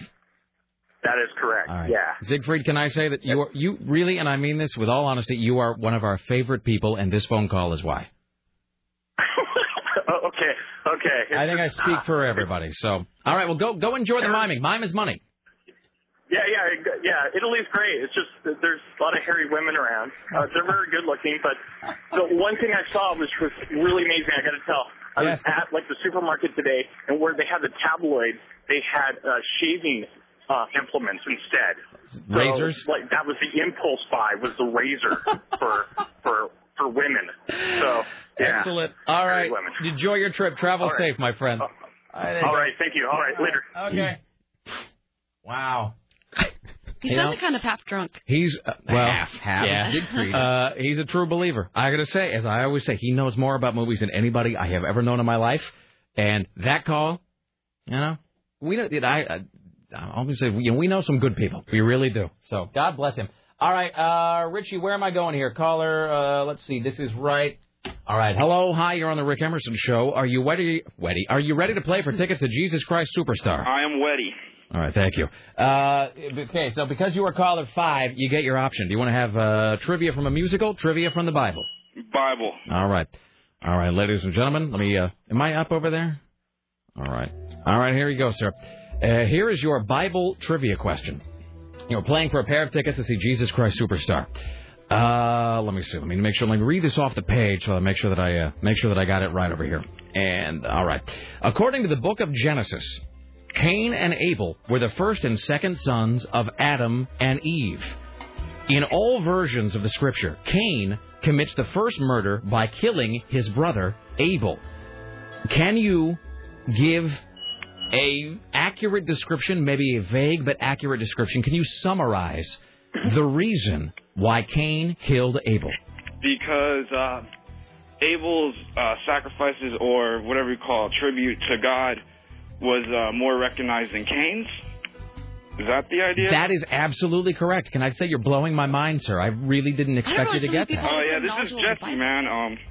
I had to go to Christian school, so... So you know what I'm talking about. See, that I went to Christian school 9 years, Catholic school. That's why. So, and then, of course, Cain and Abel, the warring brothers in the book of Genesis, were then Cain and Abel, the warring brothers, who were the host in the comic House of Mystery from DC Comics. That just got re-released. Really? Yep, there's a new series of House of Mystery. Yep. So, no, that is absolutely correct. And in fact, I think the deal is that Abel gave a sacrifice of meat He killed animals. And vegetables was the other one. Cain gave vegetables, which was less of a sacrifice, and the Lord said, well done, Abel. Cain, not so much. And then Cain killed him. So, congratulations. I am really impressed. Congratulations, my friend. Why, thank you, sir. I'm going to put you on hold. Richie's going to get your information. You're going to see Jesus Christ Superstar. Hang on, sir. Yeehaw! All right, there you go. There are some Bible scholars that don't feel that the murder was the sin. It was that Cain lied to God about the killing. Yeah, and he said, well, and God said, hey, weren't there two of you? No. Where? No, there's a big guy. Where'd he go? And then Cain said the immortal line, how am I to know, my Lord? Am I my brother's keeper? And the Lord did set a mark upon Cain and warned anyone. Well, I can go on and on. Such retards. Yeah. All right, ladies and gentlemen, at the Ministry of Truth, Tim Riley. And now, from the Ministry of Truth, this is Tim Riley. So Rupert Murdoch says the financial crisis America faces today began in the early 1990s. This started 15 years ago with Barney Frank and people pushing Fannie Mae and Freddie Mac to make a lot of bad loans until they finally had $11 billion out there. It became a racket. Barack Obama's not the man for the presidency. They're going to give us a lot of inflation. They're going to ruin our relationships with the rest of the world. And they're going to make people frightened to add to employment. Now, you're going to find companies leaving this country. His policy is really very, very naive, old-fashioned 1960s. Wait, is that Rupert Murdoch? Yes, it is. I realize now I don't think I've ever heard him speak before. No. He doesn't sound anything like I thought he would sound. No, he doesn't. I thought he would sound like Wayne Gale from Natural Born Killers. Mm-hmm. He says the past 15 years, the mortgage and lending business were irresponsible. There was a lot of irresponsible lending, but also a lot of irresponsible borrowing. People got to be responsible for themselves. Then along came the oil squeeze on families. People couldn't make their payments on their mortgages, which were too high. There had to be a crash. The U.S. must not replicate Europe's economic view. Too much regulations, if they're unwise, definitely limit business. We've seen it in Europe. Europe is layers of government everywhere, and what have we got? Zero growth. We're a much more open, innovative, adaptive sort of society here, and we want to keep it that way. So, if it prevails, Mad Men would become the first show from a cable network other than HBO to claim the prestigious Best Drama title, mark a turning point for the 60-year-old Emmy competition and primetime television itself. But HBO remains a major Emmy force, with its portrait of John Adams poised to surpass a record 11 wins for a miniseries. Broadcast TV, meanwhile, still dominates sitcom territory, thanks to NBC's show 30 Rock. So the Emmys are on this weekend. All right, so that's going to be Sunday, hosted by Kathy Griffin. I never know. Is it Griffin? We've asked this question on the show 100 times. We never remember. Griffin. And on Rickles. All right, Griffin like the creature. Yeah. Like the thing that has the body of a thing and then the head of something else. Like the late Merv. Like the all right. All right. Are you done with the news, Tim Riley? I am. Are you prepared to do the top 5? Didn't we already do that? Yes, we did, but that was yesterday's top 5. This is today's top 5. Okay. All right. Aaron, are you still writing it out? I got it. It's a roll. Okay, here we go. 5, 4, fix it in post. 3, 2, all right, let's shoot this F up. That's what I was thinking. I apologize for my terrible penmanship. God damn, it's cold. Counting is marvelous. Counting's the best thing to do. Speaking of Martin Landau and Bela Lugosi and Ed Wood, first of all, one question, then a comment, then the top 5. Do we here in this room, do we feel that Ed Wood is a perfect film? Yes. I can't think of anything wrong with that film. No. I mean, I'm not saying everybody has to like it, but I'm saying in terms of how the film is put together, I can't, because even the best film, you kind of look at it and you go, yeah, but that one scene or that one line or, there's that one guy that just can't act. Yeah. In Ed Wood, I think it's perfect. I can't think of a single thing I would change in Ed Wood. I think it's a perfect film. No, it is. All right. And it's easily Burton's best work he's ever done. No, it's not the definitive Tim Burton film. That probably is Edward Scissorhands, but I think it's probably his best film. Also, when Laura and I went to the State Fair to see Weird Al, you know what we did? We totally went to the little spook house, the little haunted house thing. And, I haven't gone to one of those since I was like 8, but it was really just because I wanted to have the Ed Wood moment. When Oaks Park converted their haunted house to the Lewis and Clark adventure ride, I was like, forget it. Yeah. All right, then. Ladies and gentlemen, would you like to give a brief introduction to this top 5? Inspired by Sarah X. Dillon and Rick Emerson's top 5 songs to mope with when you're a teenager. It forced me to go down memory lane and revisit all the lame songs that I would sit in the room and cry and write terrible vampire poetry to. Yeah. Oh, boy. So, did you sit there and write things like, these humans with their feelings. They don't know what I know. When I walk the immortal dark nights. Jesus. Yeah. Sitting there, because when you're a teenage letting boy... the rose dry on my desk. When you are a teenage boy or girl of a certain stripe, though, you totally look in the mirror and you see Lestat. Like, yeah, that's totally, you think like you're him. So exactly. All right, let's roll this. So, let's see, with honorable mention... Sorry. Yeah. It's all crudely written. With honorable mention is unanswered prayers. Oh, I'm sorry. No, please. No, I'm sorry. Force of habit. I'm so used to that being on CD. That's my bad. All right. People say no. That's totally my fault. I was so used to like Scott Daly bringing it in on CD. Well, that's or like someone trying to hurriedly plug in an iPod moments before. Garth Brooks again? Yeah, I know. God. At a hometown. I like no this problem song. with Garth Brooks before, but now. This is a great song, though. I gotta say, this is kind of my meta song because when I would mope in my dreams, I was already married, and then seeing the girl that broke my heart, I was showing her that I had done better. So you were actually not just fantasizing a girl; you were actually fantasizing to getting with her, marrying her, and then the inevitable divorce. No. This is about a guy who goes back to high school and seeing his sweetheart, the one that got away. Yeah. Right. Oh, I see. So this is you in the future in your fantasy when you're married to somebody else. Right. That's messed up. Well, this is a great song. I saw Barry Manilow sing this at the Gorge. This wish I wish back then I'd never ask for anything again. This is one of those songs that really put him on top, though. Huge hit. Yeah. Was this off Fences? Or No Fences? I think so. I have seen him in concert. He puts on an amazing show. That Rope in the Wind tour, that's what I thought. Yeah, that's one of the best produced shows ever I've ever seen. All right. Aaron Duran's top 5 teenage moping songs. Tim Riley. Number 5, Hurt. Of course. Hurt myself. It's only got one, and I got it. Just check.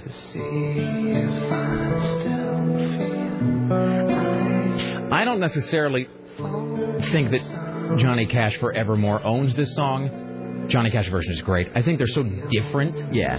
That they're two separate songs to me. This probably would have had a greater influence on my life had it come out earlier, because this came out in 94, so the year I graduated, it came out. The Downward Spiral is one of the best records, front to back, ever. I mean, in terms of production especially, this is one of the best produced records I've ever heard. Yeah. You listen with your headphones to this album, you can listen to this album over and over and over again with your headphones on, and every time you'll hear something you'd never noticed before. It's an amazing album. Okay, so I will tell you, when even now, as a grown man, 35 years old, you get in those moods where it's not like a depressed mood, but it's one of those like F everybody, stupid world moods. This is still today one of my go-to albums when I'm in the everybody in this world is effed. This is one of my go-to records for that mood. Yeah. Yeah, this record is almost flawless. I don't really care for the song Reptile that much, but other than that, this album it's pretty close to an instant classic. This is a song that I would stick my hand over a candle flame and such a retard. I want to feel the pain in my heart on my skin. All right, then. These are Aaron Duran's, top 5 moping songs from his teenage years. Tim Riley. Number 4, Look Away. Uh-huh. Oh, I love this song. My wife and I were just singing this in the car the other day, and then we were embarrassed. Bring it, Sarah. I'm happy for you. I'm really happy for you. Found someone else. You hear that, April? I still remember. That was her. I guess it's over. Overshare. Oh. It's really over, baby. Whoa. And from what you said. In my work email, I just got my reminder for Big Fest. Yeah. It'll never be the way it used to be. So you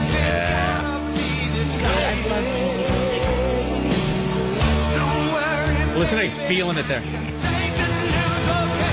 If you see me walking by,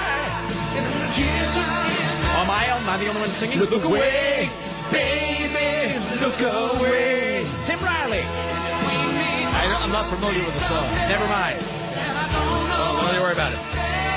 Look away, baby, look away.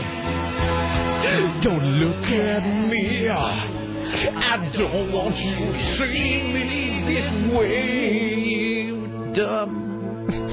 All right. Oh, this is the greatest song ever. These are Aaron Duran's. I have a little post-singing shame now. Aaron Duran's top 5 teenage mope songs. Don't let him take heart away. Don't let him take your heart away. Yeah, I'm sorry. Who is, I don't know this. Phil Collins, baby. I mean, know this. Phil Collins. I don't think I'm familiar with this song. Sadly, I could have filled this entire list with Genesis and Phil Collins songs.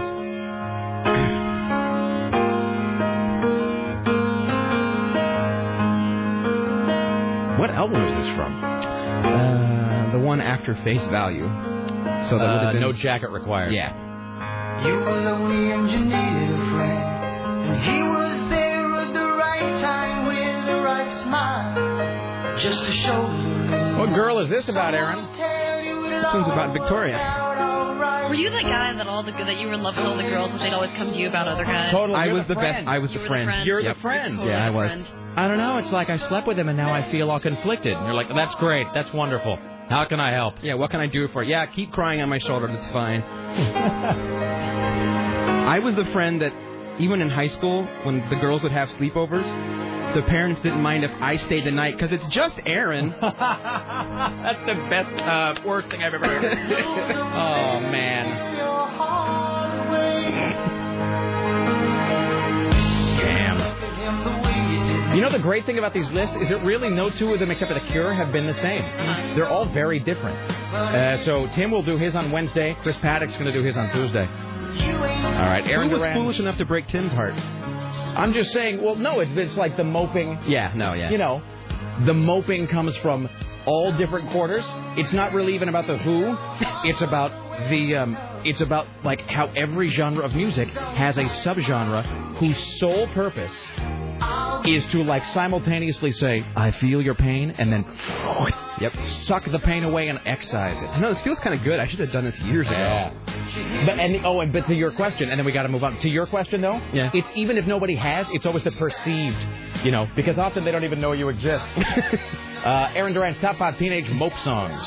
Number 2, Sadness, Part 1. Oh, wow. Could you be more of a drama nerd? No, I couldn't. I still have this. I still play it. I love this album. I love this song. This really needs to be... This is where I snuck my mom's wine and just hid in my room and wore a cloak. This needs to be underneath that Robert Downey fake trailer before Tropic Thunder. Totally. Oh, and in fact, it is. They did. I think it actually is. It is. Yeah. I remember we were all thinking it was really hot when we found out that the girls saying, give me pain. We're all like, that's so sexy. That's mea culpa. Yeah, and then it's just, then you realize you're lame.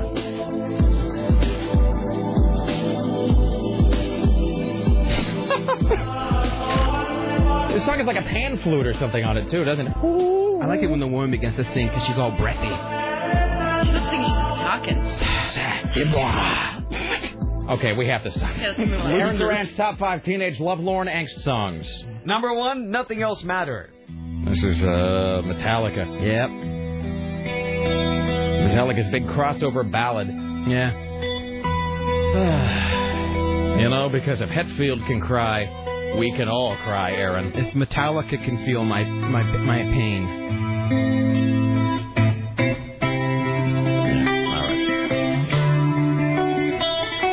We'll come back and wrap things up after this. Ladies and gentlemen, greatest newsman in the history of the world, Tim Riley. Back at 4, 5, 6, and 7, top of the hour, all the way through Lycus. I thought there was a pulse there. Yeah. Nah, I was thinking of the radio edit. We'll return after this. Don't go anywhere.